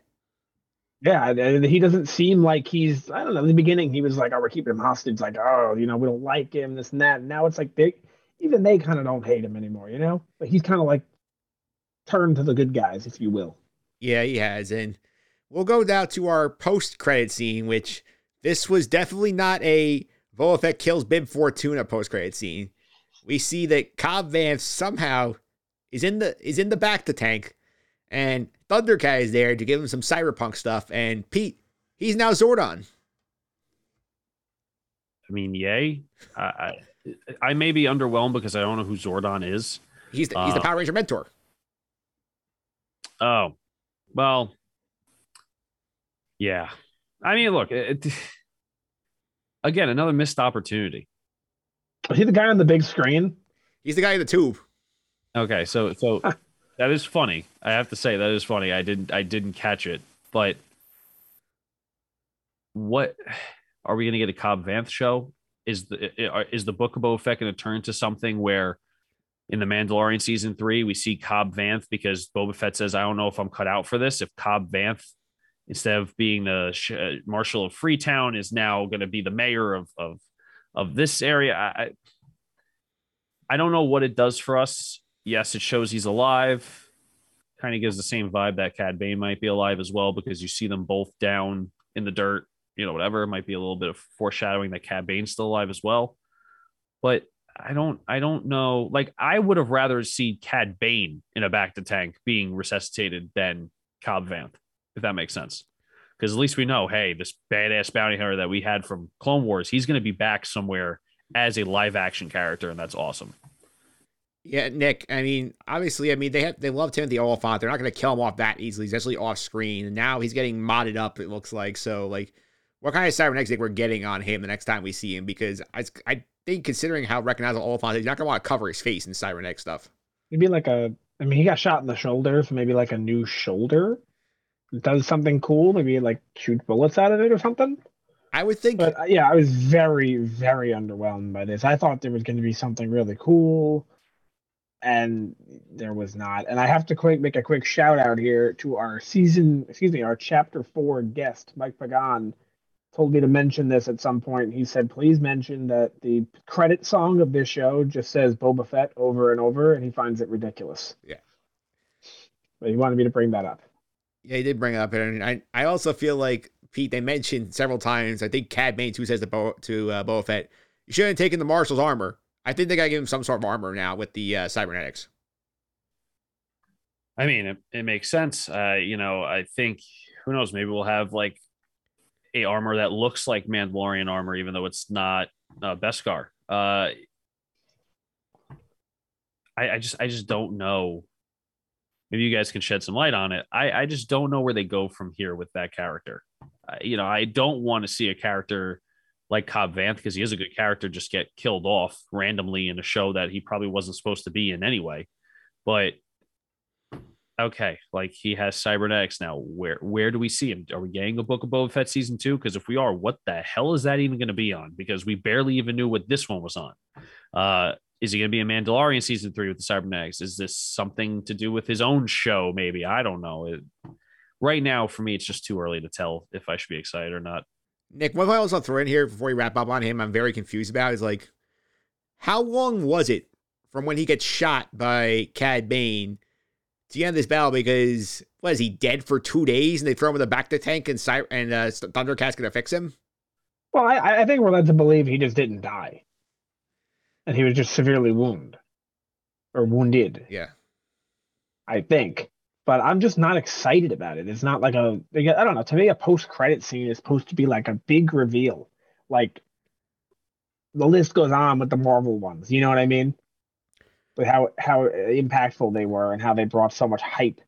And then of course the Book of Boba Fett one with Mando season 2. Like this just didn't give me any hype. Like I like the character. Don't get me wrong. He's a great character. He kind of reminds me of Cad Bane, but a human and a good guy rather than a bad guy. He's an awesome character. I want to see more of him, but like, it's not that big of a deal. Like, you brought a side character into a post-credit scene and showed that he didn't die. Like, okay.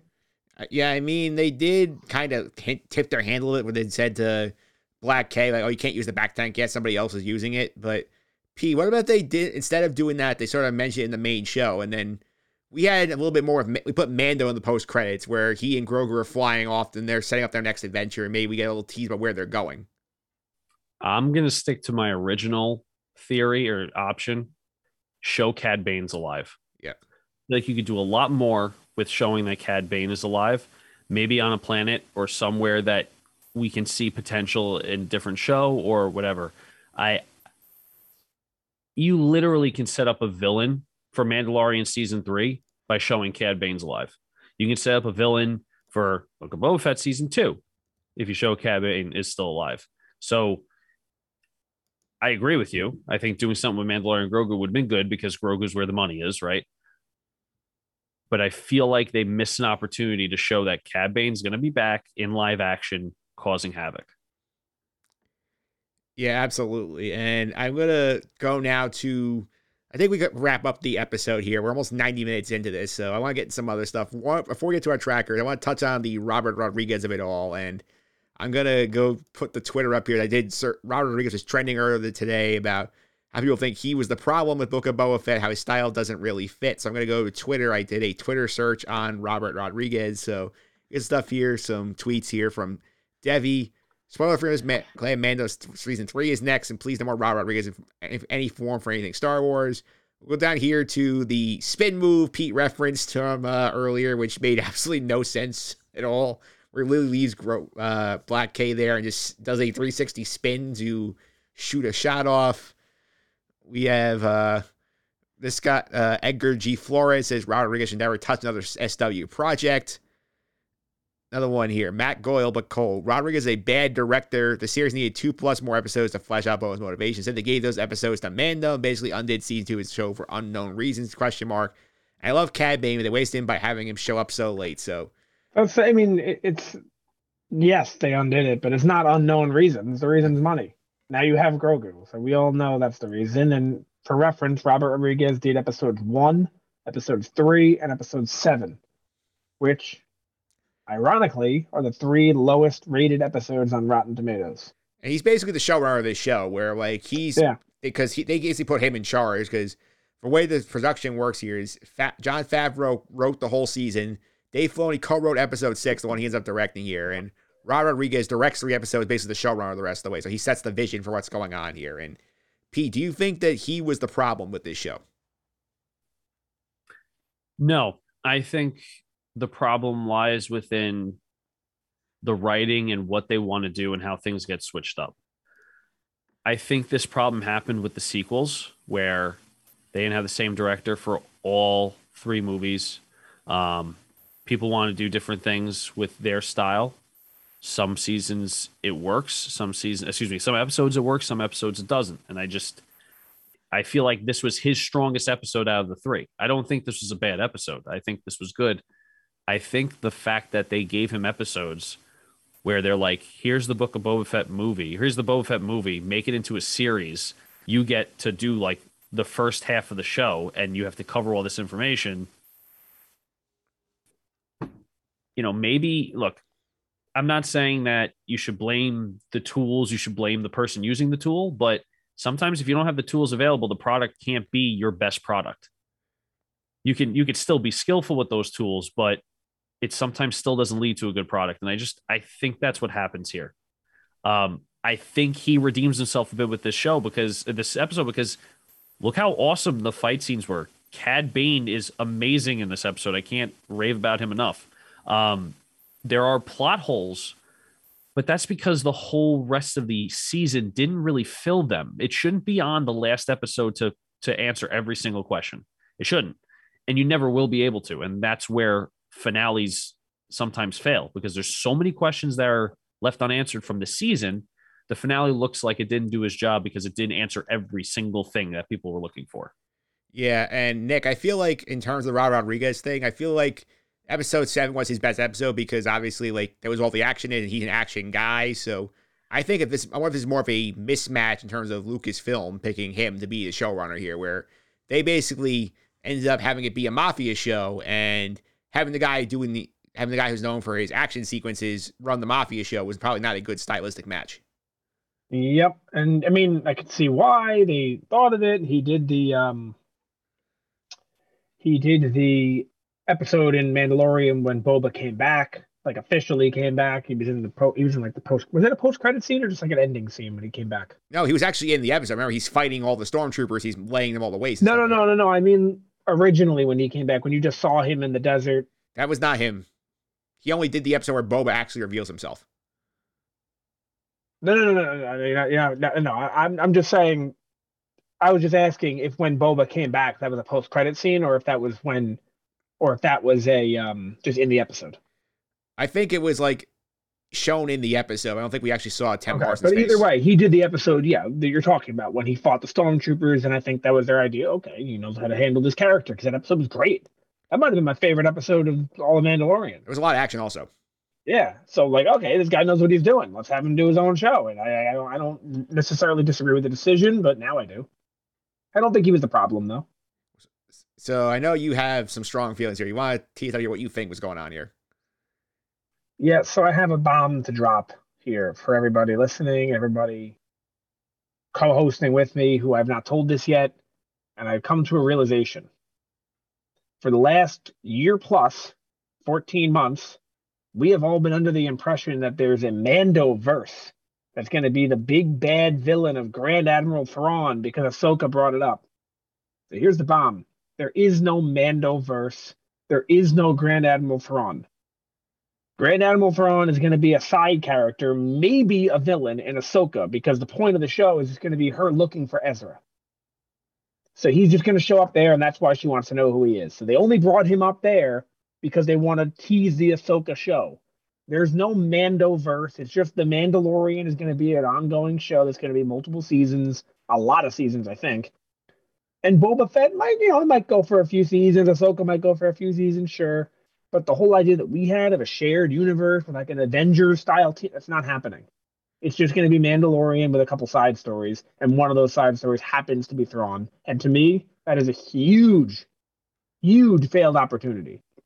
You should have had Crimson Dawn in this show, or Thrawn, or both, like Mike, you had predicted weeks ago that I thought was brilliant.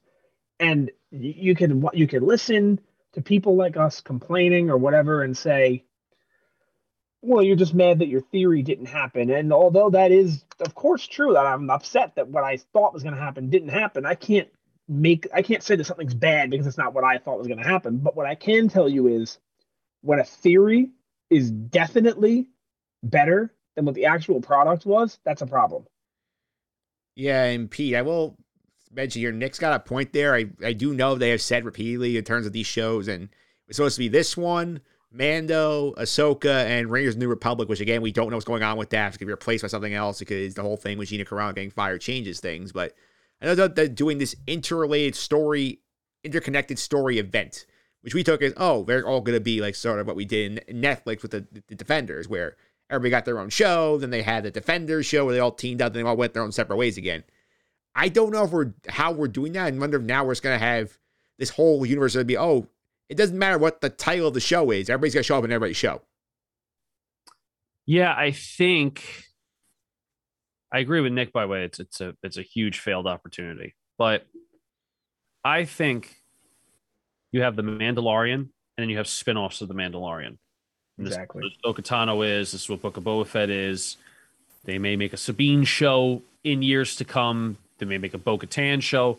I don't know, but I think what it is the Mandalorian is going to have all of the characters. I think Sabine does show up in Mandalorian after or before Ahsoka Tano's show. I think the Mandalorian becomes the avenue to which they can promote their other shows, but these characters will stay as base characters of the Mandalorian. I don't think you're going to see multiple episodes of Ahsoka and the Book of Boba Fett. I really don't. I think you may, seasons. I think you may get 2 seasons max of Book of Boba Fett and Ahsoka Tano. I really do, because they're making way too much money and they have made so much popularity with the Mandalorian show.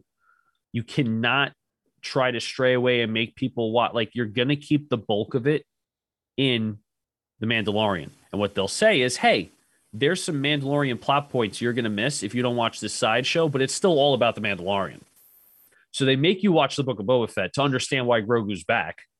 But technically, the Book of Boba Fett's not really doing anything for you. It's just getting you to watch it so you can see what's going to happen next in The Mandalorian, so you're caught up to what starts season 3. And then they may do the same thing between season 3 and 4 when Ahsoka comes out. Hey, watch Ahsoka Tano so you know what The Mandalorian is doing for the start of season 4.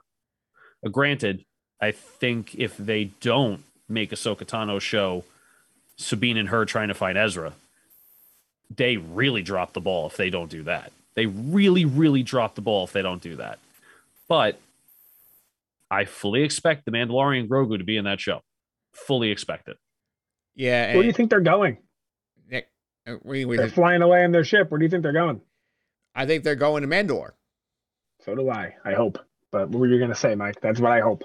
Yeah, I do think that makes a good point. I do think, obviously, the Mandalorian is the cash cow. We've learned this very much based by the fact they said also top, we mentioned several times, this is Mando season 2.5. And I think, obviously, with Pedro Pascal being more in demand as an actor, it's hard to book him for, like, oh, every single year we have a Mando show coming out. So now, like you said, now you can get him for, like, a week or two. Okay, he can pop up for a little bit in Book of Boba Fett. He can pop up a little bit in Ahsoka. He can pop up in maybe in a Bo-Katan show. But, like, you're continuing his story every single show, where it's sort of like he's the interconnected story they're all following. Is it really that fast? Can they film like 3 episodes worth of stuff, you think, in 2 weeks? I have no idea. I'm asking you. I have no clue. Well, I mean, in terms of like him also, he's just doing VO, where he's not actually, unless he's taking the helm off, he's not on set. He can just really record his line and send it in. So I would assume he makes close to $1 million an episode, right? Maybe $500,000. He's got to be up there.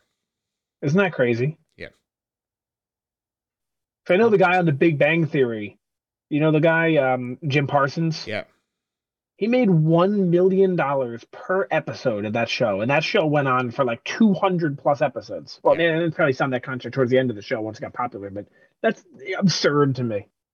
Awesome for him, but absurd to me. All right, we're going to put a pin in this one, too. This is another one we're going to circle back to in the postseason feedback. We're going to discuss more on this point where we think this show is going. But now we're going to go ahead here and do some of our trackers we do at the end of every podcast here. We're going to catch you up on what's been going on here. So we're going to recap the character draft for the final time. And congratulations to Nick. He has won the Funko Pop figure here. His team, Nick here, Mando 3 appearances, Cad Bane 2 appearances, so he beats me by 1 point. So 2 out of 9 of these characters showed up, but I'm excited for this. I haven't seen the Hondo Funko Pop yet, so I'll see it when I get it. I'm not going to look it up. I'm sure I can picture what it looks like in my head, but I got to find a spot to show it off. I don't know where to put it. I feel like you can't see my desk if you're looking on the video here, but I'll find a way to display them on the screen. Yeah, I feel like it's a lesson learned for us for future show drafts, where like, especially if they're in this timeline, prioritize the characters who started in Mando before any of the other stuff. I'm just not betting with you guys ever again. I feel like your team is a better chance than other shows, but I think we're gonna do new teams in the next show. Well, we better do do teams in the next show. I bet you, looking at our list here, well, Mike, you would dominate in the Obi-Wan show. Not that you would get a lot of points, but if anyone's getting points, it's you. There's 0% chance that either of us get points. Yeah, this is the Obi-Wan draft. I would have sure crushed it because Hondo would definitely be there a lot. Maybe Bo-Katan. He did date his sister. Maybe.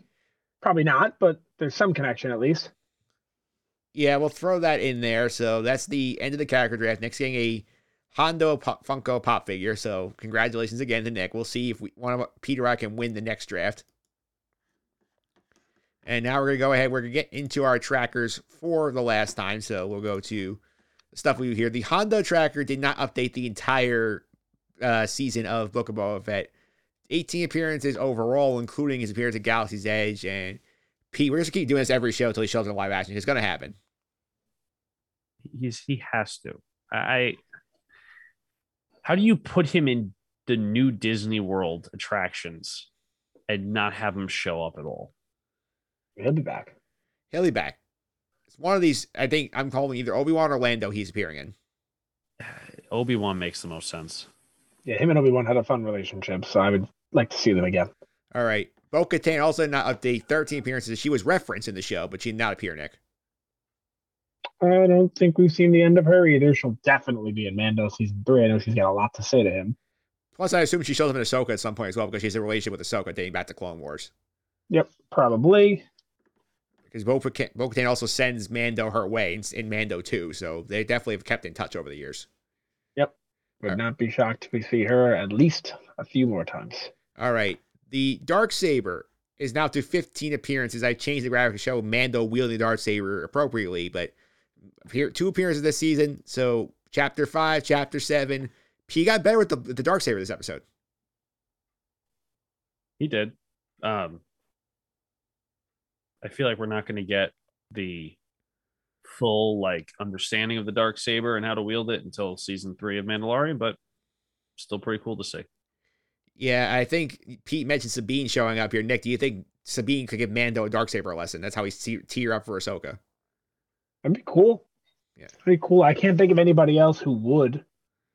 Bo-Katan technically could. I guess she can. It seems like she wants to take it from him. I guess Luke could have, but that ship is long sailed. It would have been nice, I feel like, if they had Luke abandon the way of the old Jedi and say, no, attachment's okay. It's the fear of loss that's the issue, not attachment. So, yeah, I mean, you could train with me, Grogu, but if you want to, come and go, you want to bring Mando by where you're training, I'm okay with that. And then Mando could have been trained by Luke also, which would have been a nice way to show Luke's progression as a character, to learn that the Jedi way was not what we thought. What we've learned from watching the Clone Wars, that the Jedi were kind of corrupt, right? Yeah. Would have been nice, but I guess another thing that's failed opportunity. Yeah, missed opportunity again. One opportunity did not miss the Mando character tracker, which is our most successful one in this show. 15 times we got a Mando character.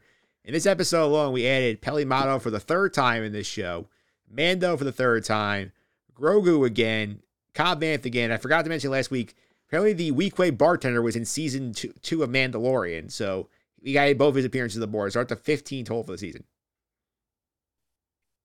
Yeah, we just discussed it.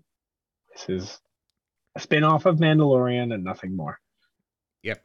Next up here, animated characters. We're up to 5 total here. The Rat Droid came back, and we got Cad Bane for another time. So Pete, 5 character appearances from the animated shows. Would have been cool to have more, but I think we're probably just going to get more and more in the Mandalorian seasons. Hopefully.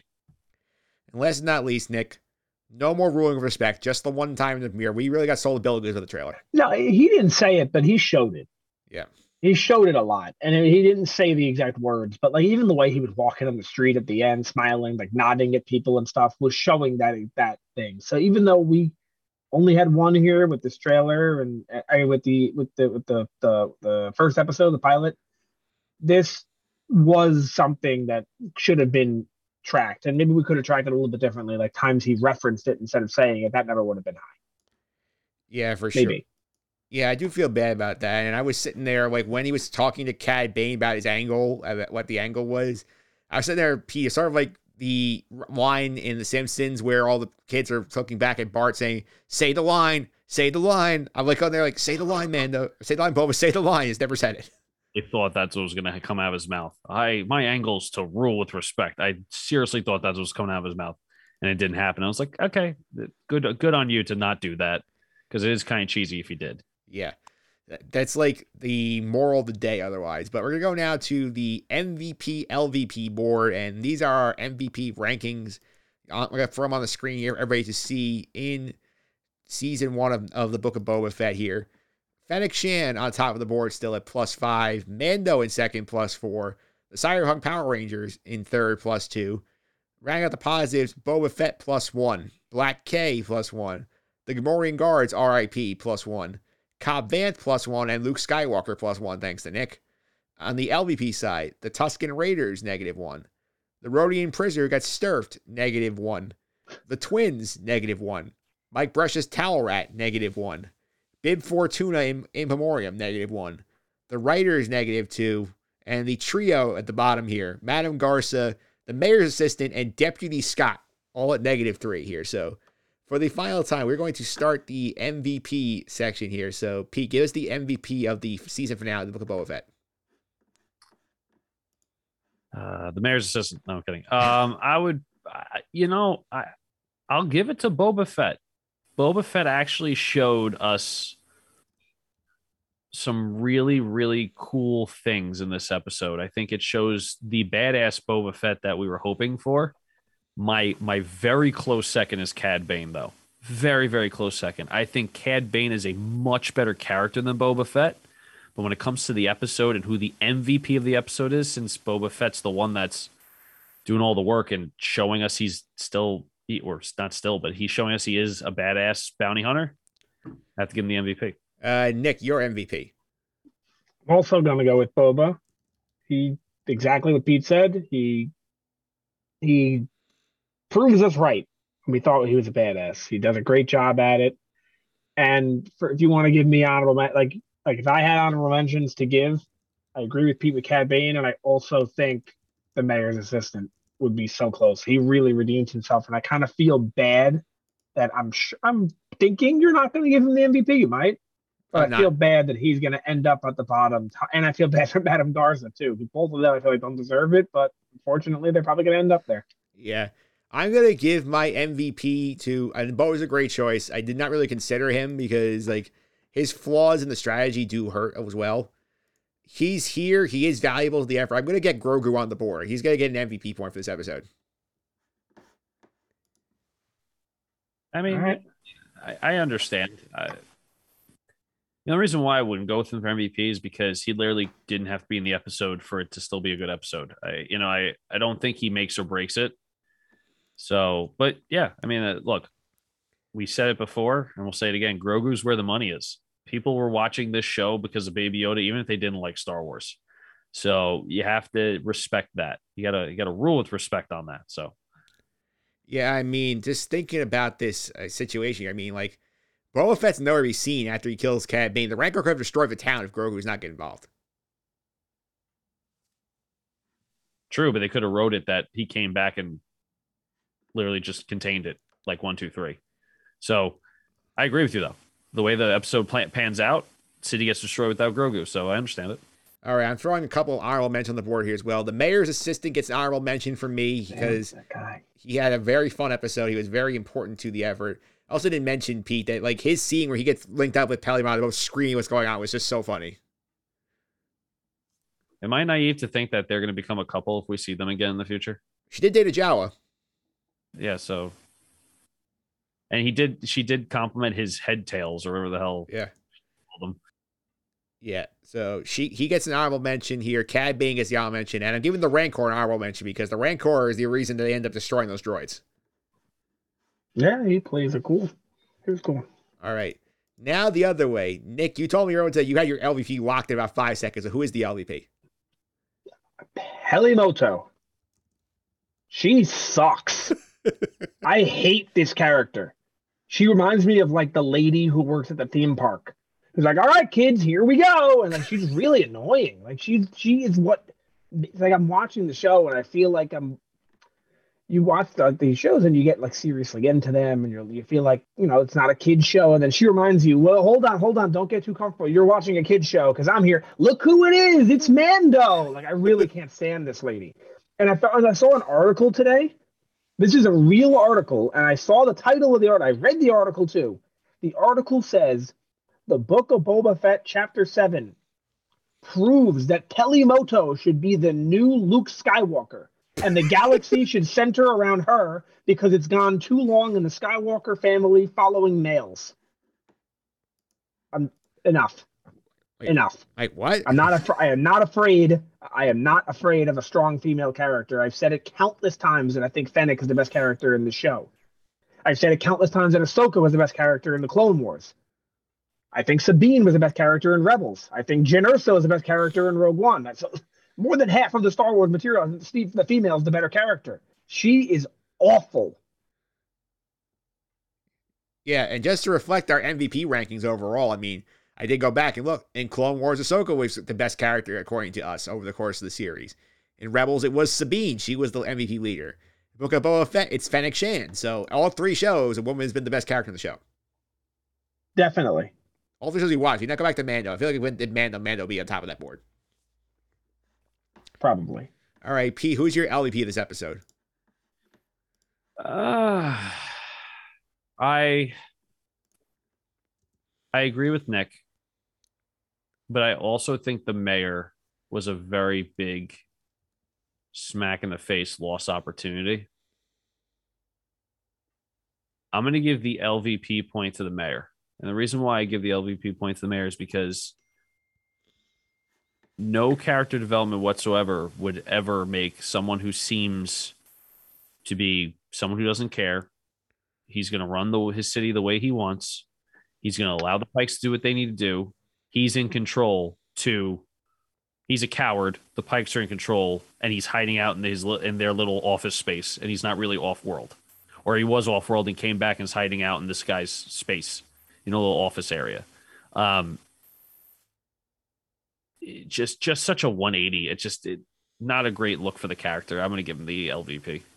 Okay, so the mayor is now officially on the board on the LVP side. So now it's up to me. And I mean, I got some options here. The Pikes as a whole could be considered an LVP. They're an honorable mention here.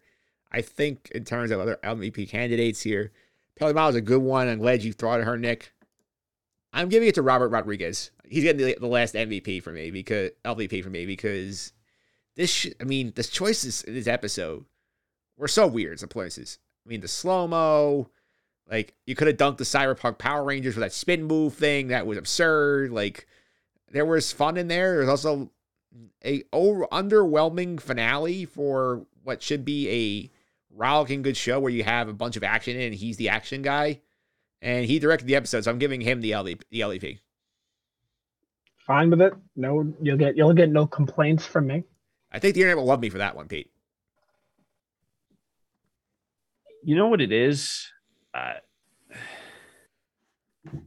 I still don't blame him 100%. I agree with you. I think there were some choices like making that guy do a spin move for no reason. It makes no sense. But the episode overall was a good episode.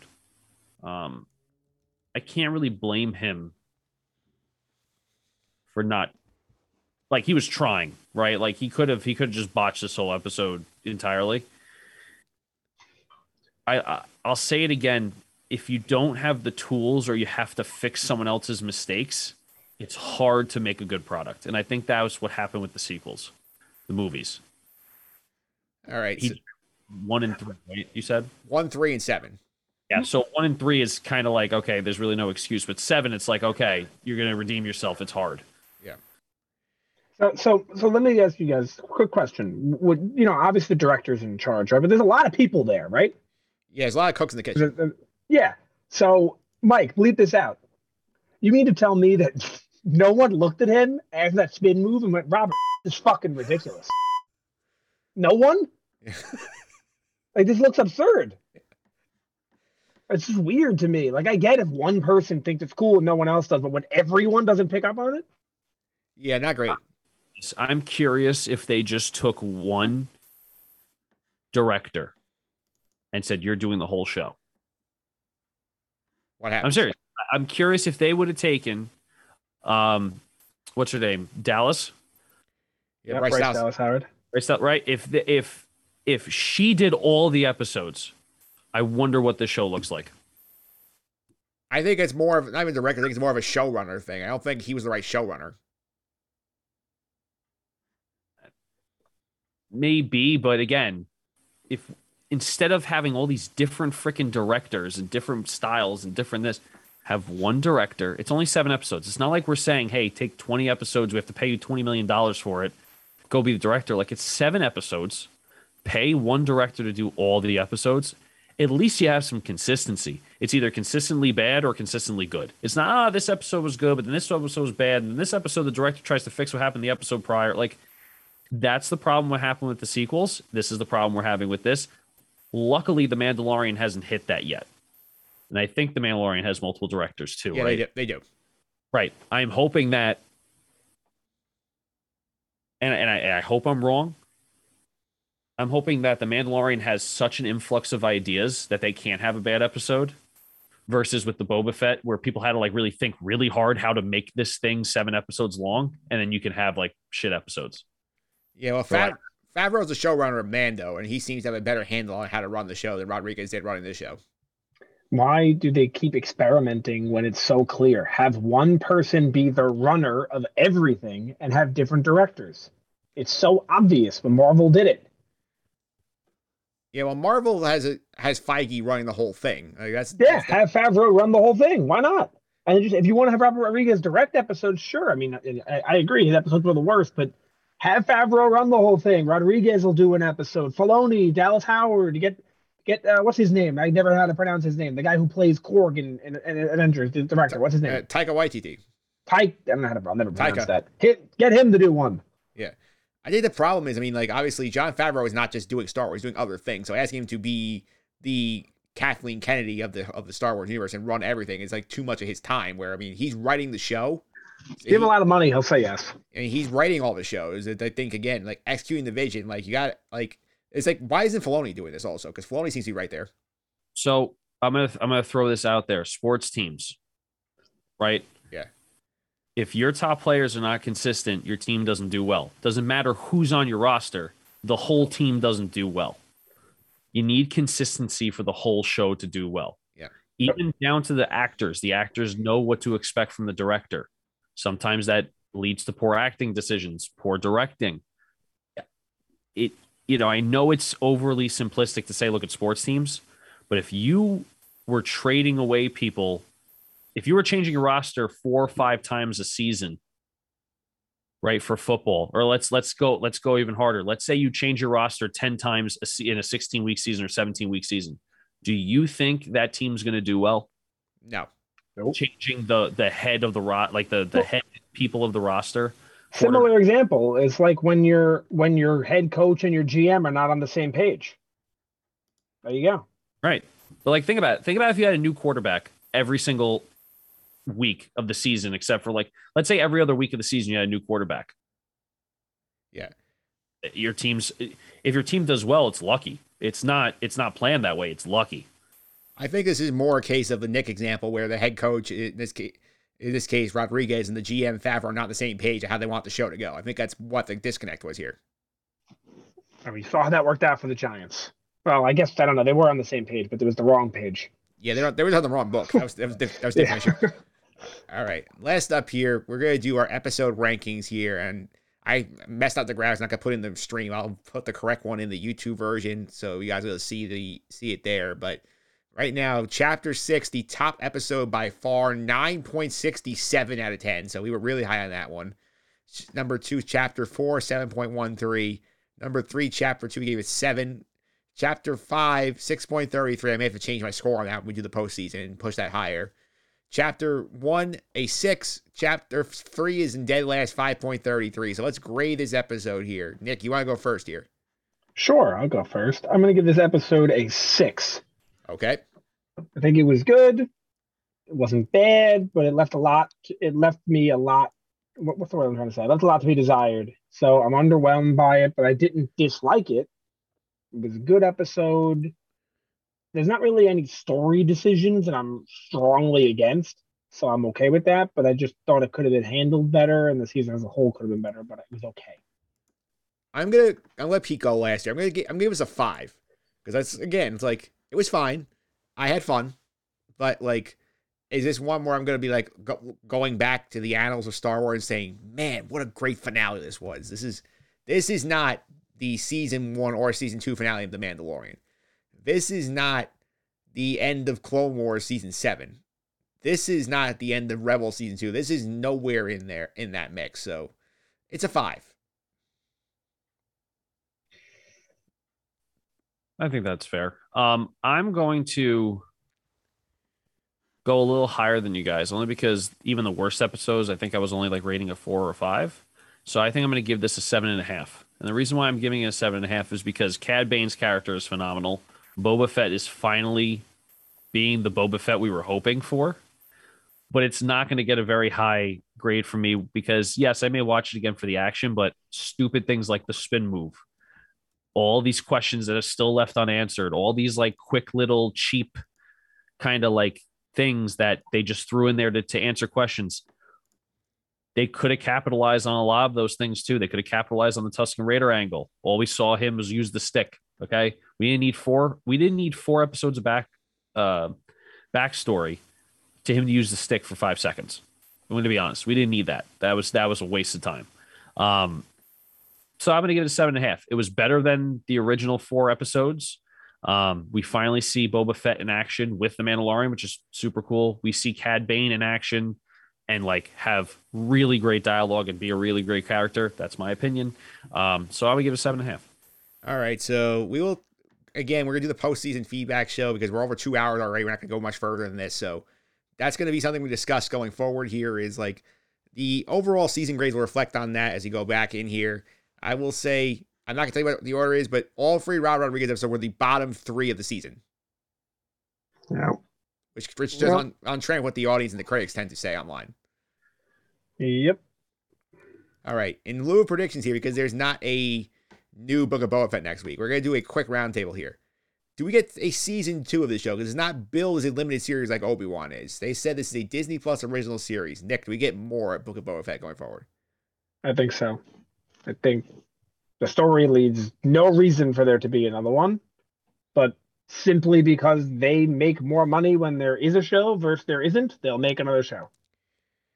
I'm going to concur. I'm going to say there will be a season 2 because as we have learned here, the title means nothing to what the show could be. We could get Book of Boba Fett season 2 and have Ahsoka be the star for 4 of the 9 episodes. So I think we'll get this instead of it just let's view the whole thing as sort of the Mando versus the show. That's basically what I view all these shows basically are as right now. Pete, yes or no? Will you get a season 2? Yeah, sorry, I agree. I think we're gonna get a season 2, but man, I really hope they come up with an idea. Even though they're definitely, we all could probably guarantee that there's going to be someone for the Mandalorian show in this as a regular, whether that be Ahsoka, whether it be the Mandalorian again. Who knows? Maybe the Book of Boba Fett is like the Mandalorian off season, and the Mando shows up, and you have to watch the Book of Boba to understand the next season of the Mandalorian. They may just ride that angle. You know, Cad Bane, what's your angle? That might be the angle. Like, hey, this is I always forget that. I guess the prequel to the season for Mandalorian. Maybe that's just how Book of Boba Fett's going to run. But I really hope they get a good idea and they stick with it and they stick with the theme and just go with it. And if it works, it works. If it doesn't, all right, at least you tried. Don't flip flop. Don't start doing the crap that you did this season where you had to save it with Mandalorian with 3 episodes left. So, unfortunately, I do think there'll be a season 2. Yeah, I will say that I think for sure it's coming. I think we'll mention the post season feedback special here. We're going to talk about like what could season 2 of the show look like. And Nick, I will say at least they do not have to be beholden to the Boba Fett movie script anymore. That's in the past. Yeah, hopefully that creates a couple of new avenues here. Maybe it'd be nice to see Boba Fett actually leave Tatooine. Yeah, That'd be nice. my big plot point, Pete, that the mayor's assistant is in charge while he leaves and goes off to do fun stuff. Yeah, I mean, Why not Fennec? Fennec go with him? Thanks to go with him. He needs the All muscle. right, fun. Fair, fun.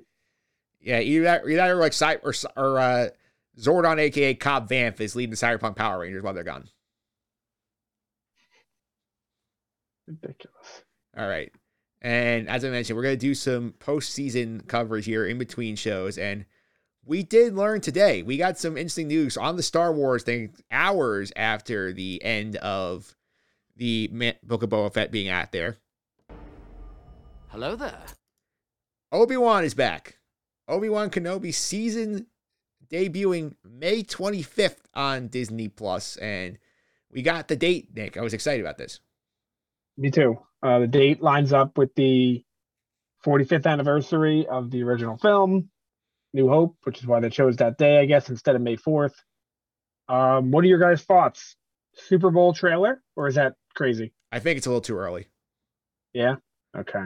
Because if I remember Would have correctly, been nice. I remember correctly, we did not get the Book of Boba trailer. It was about like early October. All right. Okay. I So you mean, think May 4th trailer, or that's too soon? That's too close late. to it. Yeah, it's too close. I think by mid-March we have the trailer. I mean, think about it from Disney's perspective for a second.